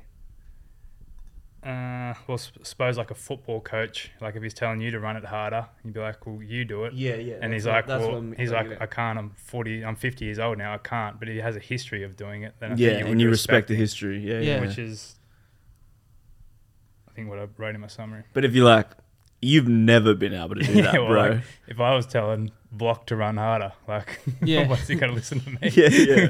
Well, here's the thing, and this is why maybe for me it was so easy to look at my dad as a clear example of a leader. And, I've got a tattoo on my left arm. The first big tattoo I got was of the Hercules statue. And, the way the Hercules statue looks is it looks down as if I'm looking up to it. And that's a symbol of my dad, my role model, the guy that I look up to. And, the reason it's the Hercules statue is because growing up, I looked at my dad as a symbol of strength. Because not only did he preach to me that, mate, you've got cystic fibrosis, you've got CF, you need to keep your health in check. You need to do things that keep you well. Well, I look at my dad, and every day he was in the gym or he was going for a run, and he used to be a great footballer. And he didn't just talk about what he used to do. He showed up and did it every day. If I was going for a run, guess who was beside me? My old man. When I went into the gym, I used to look at Dad's arms and go, holy shit, I want arms like that one day. I'm still not there. He still looks better than I do. So when he says to me that, like, you should do this and you should follow suit, man, what a living, breathing example of that. So I respect it.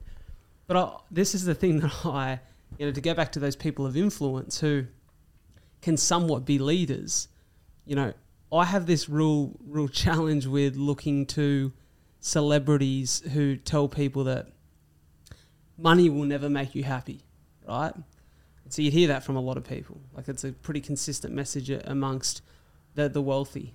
And you go, yeah, easy for you to say. You've already got a couple cars and a couple Rolexes. And you say you're not going to buy a couple more, but you've already got them. So I'd argue that it's really hard for you to preach that to anybody unless you went and got rid of all those things and gave away all your possessions and then said, I'm happy with very little. But what if their origin story was from poverty? Well, here's the thing. I'm not saying that I don't respect the people who have acquired those things, because we all want some nice things in our life. We all want some luxuries and some comforts. And if you can get that in a sustainable way and it hasn't changed your character or taken from your authenticity, I respect it. I would love some nice things in my life, right? But I think I can really respect a person who can talk about not needing those things and have a bunch of really smart investments. It's really hard to listen to the guy with a Lambo tell you that you don't need a Lambo. You're like, sell the Lambo, bro. Yeah, you're like, well, get rid of it then. Well, I can't because, like the way that my accounts are set up, and it's just like, hey, you're happy with the Lambo, bro. You're happy, exactly. Where I think it's really interesting to then, I think you've got to, and I guess what I'm getting to here, I'm mumble jumbling a little bit, but to respect someone, they really, really have to be authentic to their message. Like you look at Gary Vee and you don't see that guy flaunt. He talks about, in your 20s, eat shit, live cheap so that you can follow your passions. And you may make less money from following your passions, but if you're happy every day, it's better to be happy catching the bus to work than it is to be crying in your Lambo. And I'm like, I can somewhat respect that from that guy, because you never see him pulling up in a flashy car, or you never see him in super expensive clothing. So it's like, that guy's got all the money in the world. You see him going around to garage sales with his videographer and hustling over $1 for like a so CD. I respect that message. The same way that Goggins can say, stay hard. But if Goggins is talking about what he done 20 years ago and now he's lying on a beach sipping a margarita saying, stay hard, motherfucker. I'm like, it's hard to buy. Bro, you're on holiday mode. You know what I mean? Like, you can't talk about staying hard while you're lying on the beach sipping a margarita. Like, you have to be about that life. Yeah, that's like Rick Ross still rapping about slinging cocaine on the block. Bro, you've been rich for the last 25 years. That ain't you anymore. Yeah. But he's talking about the ounces that he moves. It's like, maybe once. Bro, you've got a Maybach with diamonds in the roof. Like, I think it was Andrew Schultz I don't buy it. talking about rap and how it's kind of dying off. I think it was like something on the lines of none of the rappers are authentic. Like, none of them live that life anymore. That's why it doesn't cut through anymore. It's the entertainment business, man. It's the same reason why, whilst you can still respect the talent, you often respect the artist who writes their own music more than the artist who just performs music that other people have written for them. Because you're talking about lived experience that hits harder. I would argue that Taylor Swift's probably the biggest artist in the world. I reckon a lot of people write her songs. Yeah, for sure. And you respect the entertainment, but people seem to be more emotionally connected to other artists in the way that it inspires them. Like, I think Taylor Swift's amazing. Soph and I have got tickets to a concert next year. Incredible, right? But I'm like, I shut down Taylor Swift and he wasn't buying it at all. But I'm like, she writes her own lyrics. Also the guy saying, things are tough financially, drops $800 on Taylor Swift tickets. They were actually an early Chrissy present for us. So very lucky to get them. You selling? A lot of people have asked me. My chemist was like, "How many thousands do you want?" I was Yeah, like, "Bro, I can't do that to my His missus." daughters wanted it. He's like, I Yeah. promised my daughters Yeah. these tickets. I'll do anything. I'm like, I can't do it, mate. Anything? Soap's looking forward to it. $2,000. Yeah. And then the last point I wrote was courageous in the face of fear. So I think that's probably even what you touched on before, Brad, when your parents were sitting in the doctor's room, like when they got that news thrown in their face, to look at you and still have a smile on your face, that's courageous. You know, Ant Middleton spoke about that on, I read his first book, First Man In, and loved it. You know, I love that military He's the mindset. SAS guy? Yeah, and I heard him talking about it on the show, it might have been last week, when they done one of their exercises, and the idea was to put, you know, one of the contestants into this high-pressure environment where they had to choose to fire at the right targets, not shoot at the hostage or the wrong targets or the target that surrendered. And it's one of those, in the moment, you have to make a decision and you have to be confident about that decision despite dire consequences. And he spoke about an example in his book, I believe it was, where, you know, he remembers like watching guys who were so competent in training and like through all their drills were outstanding. The minute they faced real life combat, you know, just all of that training and that composure went out the window, and they're spraying bullets everywhere. Like, you know, they're lucky to not have friendly fire. Like, they panic. And I'm like, you know, easy to talk about that because I've never been in that situation, nor would I want to. But I'm like, it's really a sign of good leaders who can stay composed in the face of adversity, often do the reps. Yeah. You know, the more you do that, the more you walk into a room where bullets are spraying everywhere, the more composed you are about what your job is. Another day in the office. Yeah, you still recognise there's an element of fear and nerves that go into that, but you're able to compose yourself in the face of it. Well, when you were speaking on your part, Brad, that was one of the attributes that I almost thought about including in my top 3. I was like, composure. But on the top end as well, you need to stay composed when things are going awesome. When you're on cloud 9 and you're riding this wave, you have to have the composure to go, this too shall pass, and I want to remain in the middle, so that at the same time when things are in the trenches and you're going through it, you're in the thick of it, this too shall pass. I want to remain in the middle, composed, because it's easy to see people get overwhelmed when they're like in the negative of it. But I think there's something to speak about the composure of getting overexcited by the positivity of it, and good leaders are going, this is great. I can taste the fruits of what's happening, but also I need to remain composed because I might be deluded to make the wrong decision here because everything's rosy right now, you know? I think one of you guys mentioned it before that, you know, where you lose that composure often in those good moments, like a little bit of complacency bleeds in. And, you know, I reflected on, I was speaking to Soph about this the other day. If I look at where I'm at right now in my career compared to where I thought I'd be around the start of the year, like I'm miles behind. And I question, you know, why is that the case?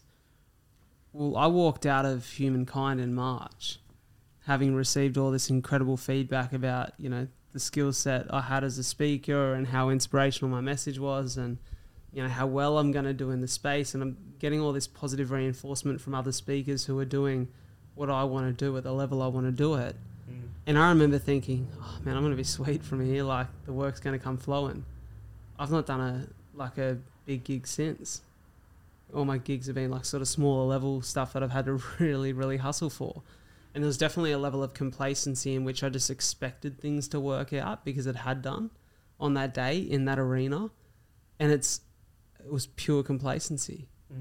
Pure complacency that I still had a drive and a desire to perform at that level, and I was still putting in some work, and maybe I'm a little bit harsh on myself, but there are definitely things that I should have been doing or should have been prepared for that have kind of blindsided me a little bit over the last few months, that I've had to now get into the space of, you know, and I actually said just this morning, I said that, like, you know, working the casual job that I'm working at the moment, even if things really like just miraculously kicked off for me tomorrow, and all of a sudden I had a heap of speaking work come in, I'd continue to do a bit of casual work every week, because I think, remaining consistent and not getting complacent again, that's some discipline that I need to, continue to do and implement every week for at least a couple of months, so that I know I'm moving in the right direction until the opportunities are so fruitful that I don't have the capacity to do that anymore.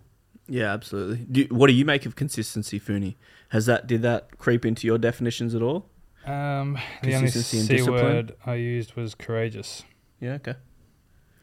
I didn't know what was going to come out of your mouth. Knowing Foons, I probably would have put money on one word that was going to come out. Well, I don't think... I'd almost like consistency speaks for itself. Name one person that's successful that wouldn't be consistent. Joe Biden. Hey, good point. He stumped you there. It's consistently stupid. Yeah, it's a really great point. I don't think there's many people who have had success, let's say, over a long period of time without, real consistency. And I would say there's definitely my consistency in life ebbs and flows. I'm probably, I would say that for a long time I wasn't necessarily a consistent character. Probably very inconsistent in my early 20s and sort of like late teens.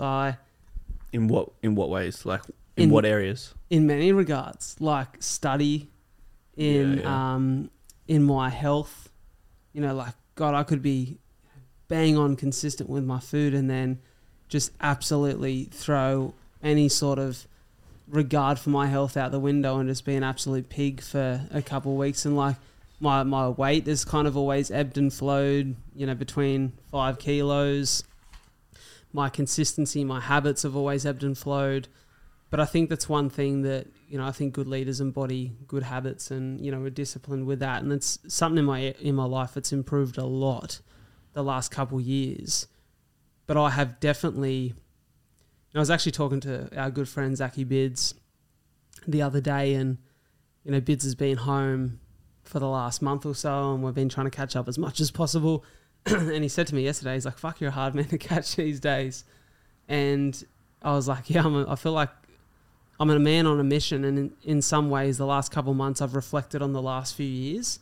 And I think I've taken, Jocko Willink, who speaks about leadership a lot, talks about this concept that discipline equals freedom. And I think that I've not had as high a regard for that statement as I should have the last couple of years. I think in like leaving my full-time employment and pursuing a dream, I enjoyed the freedom of time that I had too much, lacked some discipline in my work, and lost a lot of freedom in the process. And so now I'm at a point where I'm like, okay, yes, I do have in many regards authority over my schedule. Like in 80% of my week, I'm the boss of how things run. I get to decide when I work, how much effort I put in. But I don't think I've put in enough effort the last couple of years, if I'm being completely honest. I've been somewhat consistent, produced a podcast every week, and I've worked towards that, and I've, produced 210 episodes of something in 3.5 years, which I'm proud of. But I think about all the free time in which I've kind of just sat around and like not worked where I think I could have. And I think and don't get me wrong, I think you learn from that. Like in some ways that's a bit of a failure on my part, and I've learned that lesson. And I think you need to learn those lessons, and you're better off to learn them early before the big opportunities come. But now I'm like, okay, if I've got 7 days in a week and 5 of those are dedicated towards moving the needle of, pursuing my dreams, and that being podcast, speaking, and those opportunities, maybe I'll enjoy one day with my partner and my people, and I'll try to have that little morning walk with Soph, or we'll enjoy our dinner together and like a little bit of a relaxing night. But from 9 to 5, lock in. Get stuff done. Absolutely. Because, you will be responsible for the failures. We spoke about that before. Sounds like accountability, man. Yeah. Yep. I agree, man. I agree. Summarise the 3 or 4, maybe 5 points I touched on earlier. Talk is cheap. Leaders are action-orientated or have a strong history that speaks for itself. So I think that ties into the bit before when you're talking about like an old man, if he's not capable, like if he's got a history that speaks for itself, and you've got to cut him some slack there. For sure. But I think, yeah, basically leading by example, action orientated, talk is cheap. If it's hard to, well, for me, hard to respect someone that hasn't walked the path that we're trying to go down. And a perfect segue, is there someone that you look up to as a really great example of a leader? Well, at the moment, I draw a lot of motivation from Alex Hormozi, just because where I'm at, want to be an entrepreneur. His story, how his relationship with his father is quite similar to mine, and the content that he puts out, like I'd say 7 out of 10 pieces I listen to of him, I'm like, holy shit, like he's on. Their land, huh? Can I say that Because I'd even argue, sorry to cut you off, but I would even argue he's probably kind of that authoritarian sort of like voice, which for me, that kind of learning or style works well for me. And even to psychoanalyze yourself before, that's definitely how my dad was with me. Like that voice was always like almost yelling or authoritarian or like do what I say kind of thing.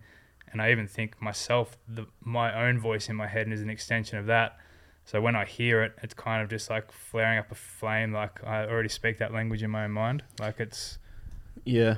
I like Hormozi's approach because to me it feels like maybe that happy medium. He's like, I mean, I don't care if you do it or if you don't do it, but if you want to be successful, you got to work fucking a 60-hour week. If you're not successful, don't come and complain about it. He kind of relays it like that, not like, you think you're going to be successful sitting on your ass doing a 30-hour week? Get up. Like that to me is... No, I suppose how... Hormozi's kind of like, dude, here's what I've done, and you can... Version, I'm not trying to sell you anything, but he's kind of there. Yeah. But it is that same, like, no bullshit. Like, work harder, be harder, be better, be better. Maybe that's a better approach why it cuts through. It's just there's no bullshit. And he tells you all the hard shit he's done, which probably makes you respect him even more. Yeah. But like he doesn't sugarcoat anything. He tells you he doesn't tell you all the accolades of all the amazing life he could be living. He's like, I work in a closet because I don't like windows. I get distracted. He's a machine. That guy's AI. It's so interesting though, because I think that he's one of those guys that when I look at his stuff, I've never personally been super... I think because he's so business oriented, I've never like been a huge business podcast kind of guy. And so I've never really taken, like I've heard you guys speak about Alex quite a bit, and I've gone, oh, I think a lot of what he says is really good, but I've never been so drawn to what he says. Well, do you consider what you're doing a business? Because it's so personal. It's my story. I'm a speaker. I'm being me to the core. That almost feels like it's the opposite of a business, but it's a business. So here's my thing. I remember when you boys both were speaking back and forth about a video that you sent into the chat, Joey, about, it was like a 20-minute like lesson that he posted on YouTube, like a bit of a whiteboard session or a bit of a PowerPoint session. I remember watching it and not being like super moved by it. I was like, oh, there's some good points in this, but I'm not like super driven to want to sit down and listen to more of this. And then... Ouch. Yeah. No, but here's the thing. This is funny. In my reflections over the last probably 2 months, where I've really been thinking about the longevity of what I'm doing and having to think about it, not just as something I'm super passionate about or feel super purpose-driven, but, man, this is a business that I have to have... Like, there's some responsibility for this work that I'm skilled at, or I'd like to think I'm skilled at, it's got to provide a living for me and my partner and my future family. So I need to start thinking about this as a business. And then all of a sudden, one day I'm on Threads and an Alex Hormozi thread pops up and I'm like... Brad Driver, pull your head in. Yeah, and basically, he could have put my name on it. He could have put my fucking birth date on it. He could have like... Literally, he could have sent it to me as a direct message because that's what it felt like. It hit me and I was like, oh, that just had an impact. Yeah. That landed. And then now everything I've seen from this guy, I've started to really respect. And I was going to ask you the question, Foons. Do you think because being, you're in that business world, in that world in which you've created a product and your job is to sell that product to people and to scale that business. Do you think that because you respect, you're walking a similar path to that of a guy like Hormozi who can influence you? Is that why you feel like it cuts through? I haven't thought about it, but I would say based on the stuff that I've written down here, what attributes motivate me, needle movers, he's got runs on the board, he's authentic to himself, he's mastered what he's preached, and he's courageous in the face of fear. So based off all that, I'd say definitely. And he's walked a path that I'm trying to walk. So basically everything that he says, I wouldn't take as gospel, but I'm definitely open or listening to everything that he says. Is there anyone outside of your lives, and this is a question for both of you, outside of your lives that you look at who has influence on you and you identify those traits of leadership in them, who is in a completely different space to that in which you exist in or want to move in, or has walked a path completely different to that of the one that you want to walk, that you look at and go, what incredible qualities of a leader? Yes. I think my best mate, James Wellens, and also my other best mate, Chris Sidoni. Similar to our friendship dynamic, those two, along with my other friend Ross Sharp, we all have such different upbringings, but for whatever weird reason, the universe has kept us friends for the longest time. And I look at their lives, arguably successful in their own rights, but we're all so different. James has got 2 kids under 3. He's got a beautiful house that he's built. He's doing renovations by hand and creating this castle, literally a castle on the hill. My other friend Chris recently married, a few years into his career as a primary school teacher and establishing, his future with his now wife Courtney. These are neither two things that I'm so far from. Their lives I'm so far from wanting or having myself, but I'm inspired by their actions as leaders in their own domains. Whilst I don't have any aspirations to be a parent anytime soon, nor do I have any aspirations to be married, it's something that I can still draw from and be like, oh, he's the leader of his domain. He's the leader of his domain. They're the decisions he's making. He's making investments here. Oh, I wouldn't really do that ever, but they are doing that. I can respect it. So, yeah. Do you think that's because you've been close enough to the flame that you can, you've heard them speak about the hardship or the challenges in moving in that direction? You've been able to witness that as a close friend? I think so. And maybe that's why I struggle to really lean on like celebrities or big figures that I don't actually know personally as these leadership figures, because maybe I'm just biased that the people I love, care and respect, that I've shared open, vulnerable spaces with, they get my vote. They get my vote a lot easier than it would someone who I don't know. And I just don't know these guys I'm seeing on Instagram preaching whatever they're preaching. What about for you, Ferns? I'm going to say my pop, because I've been, since he passed away, this is a while ago now, but kind of reflected on the life that he lived probably in the last couple of years. And literally every morning he'd wake up, have a cold shower. This is before cold showers were a thing. He'd exercise in the morning super early. Like he would eat the same time every day, super disciplined. He'd go to bed at like 7:30. He'd wake up super early. And like now that I'm getting a little bit older, I can draw some motivation from my pop and the lifestyle that he lived. In terms of he's a very disciplined man. Interesting.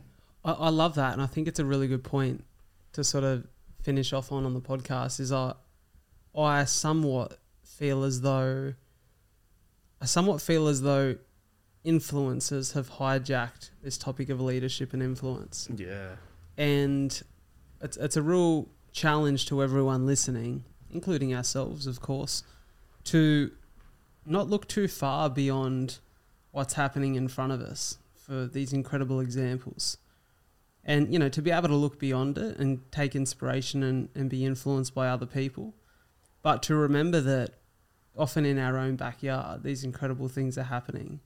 And and often it's in our own backyard and with ourselves individually, as we spoke about, that we first need to show up as leaders. Mm-hmm. And I think it's harder to respect people who you've not been in the trenches with. Mm-hmm. And so, you know, I love that you guys both call to people who have like personally had not only consistent but long-term influence on your lives. Yeah. I think even just hearing you say that then was making me almost, you know, influences have hijacked this idea of leadership. I went back to my definition, the ability to influence through this, that, and the other. I thought, oh crap, well maybe that's not leadership. It is leadership, but is it good leadership? These influencers are leaders because they have influence over people. But are they good leaders? That's the question. Well, there's definitely, I think, and this is what I've had to become, as someone is you know, working as somewhat of a speaker and has a podcast.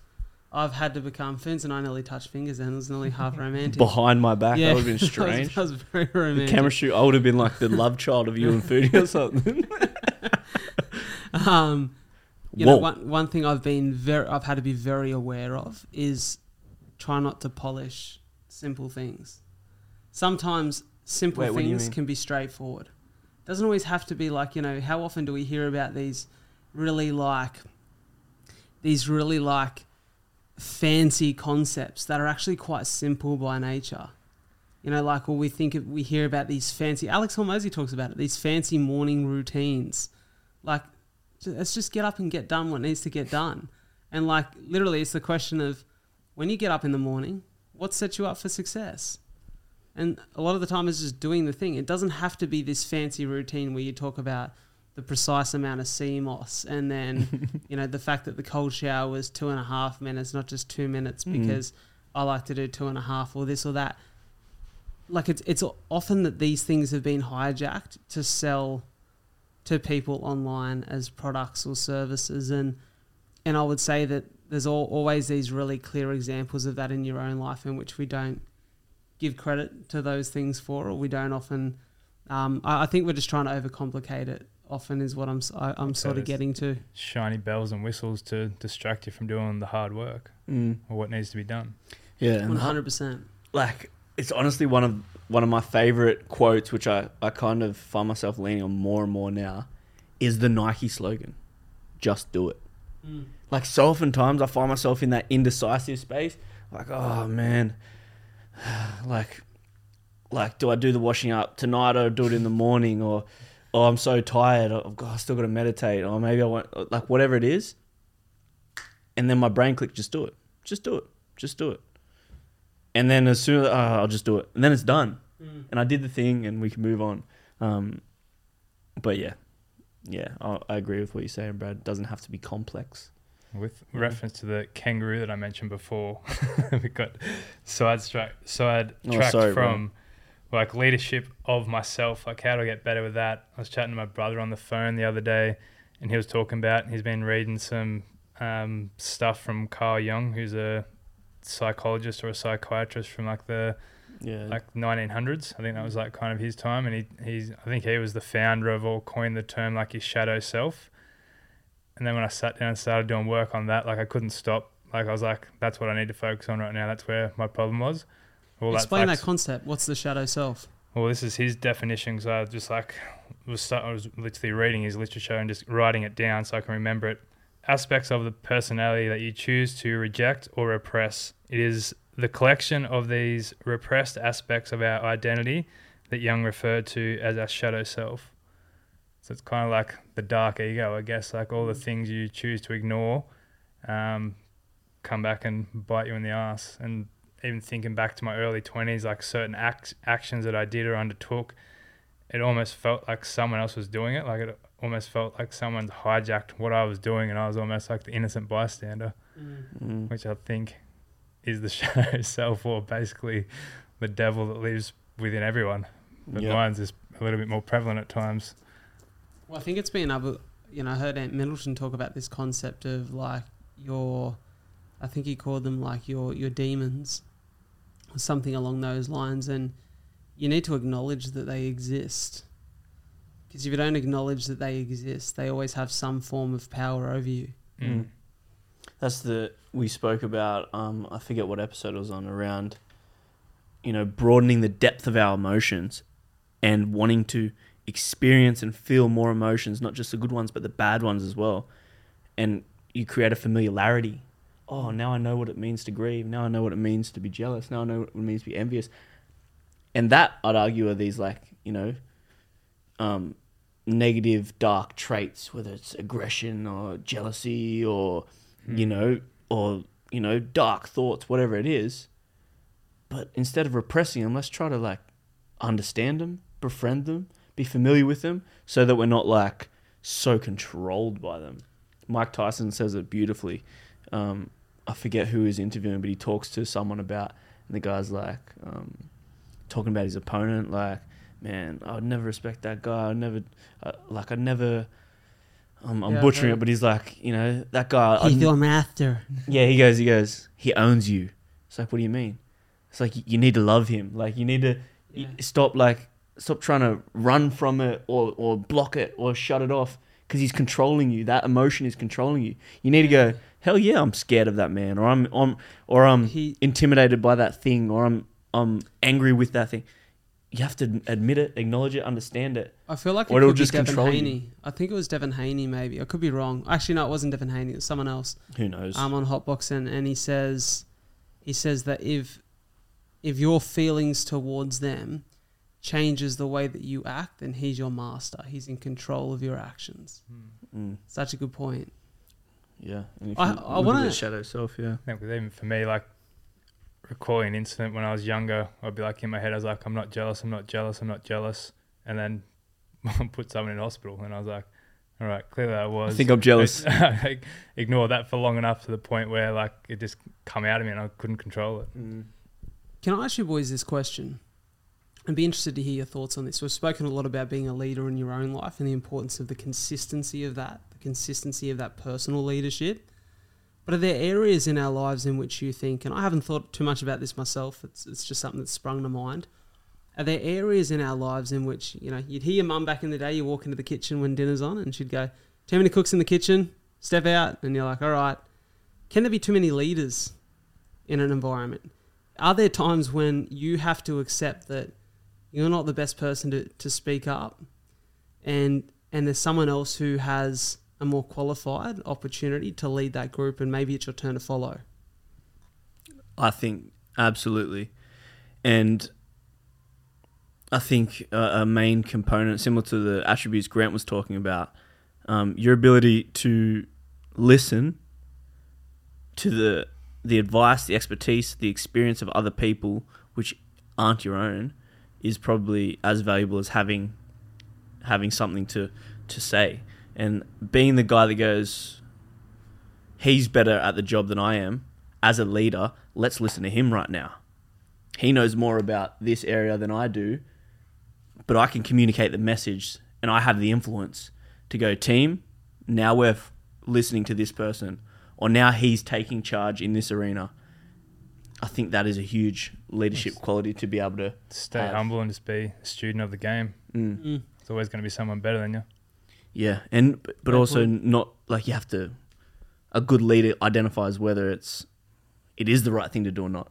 Because a poor leader can't just get walked over, and every young buck beneath him that's trying to challenge his authority with a new idea just because they have something to say. The leader has to have the discretion and judgment of character to go, I'm taking this one, or hey, it's time to listen to him. So I think that's really that'd be a really tricky skill. One of the things that Jocko Willink often talks about is, as a SEAL platoon commander, he's the leader of his unit. He said that often if we were going to, engage in a mission and we had to create a plan for that mission, I'd walk into the room and I'd put the map down and lay out the objective as it is. And he said the first question I would ask is, he said, I would say, this is my thoughts on what would work really well, but let me hear everyone else's thoughts. I think he said that a leader is... What are you laughing about?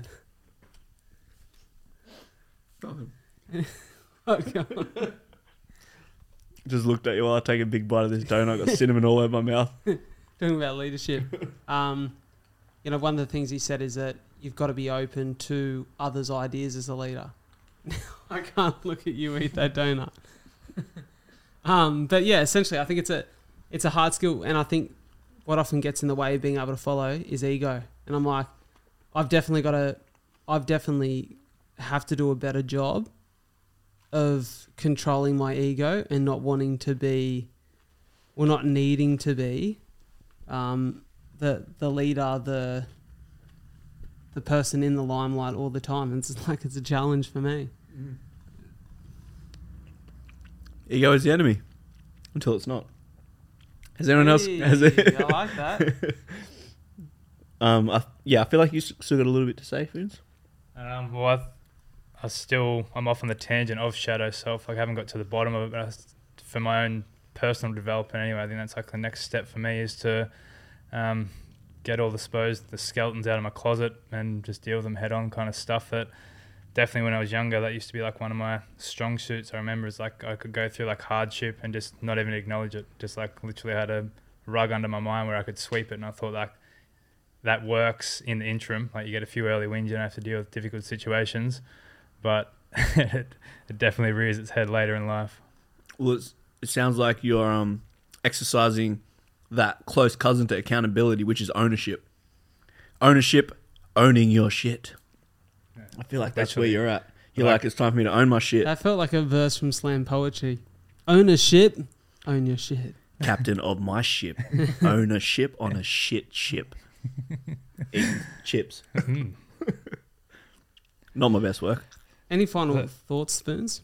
Well, I didn't really come back from this shadow self tangent that I was on, but if I had to, in terms of leadership, for me, I just need to be a better leader of myself first before I can even worry about being an influential person or leader of the masses or anything like that. I think for me, it's just one step at a time, focus on myself, which is quite selfish, but it's what I need to do. Is that something you desire?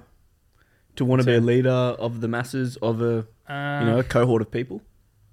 Not necessarily, but I think it's a natural path. If you are successful, like my goal is to be successful in some form or realm, I think it's only not right, but definitely be able to be influential, or someone like Alex Hormozi that I draw a lot of motivation from. If I was to be successful, I'd love to give back.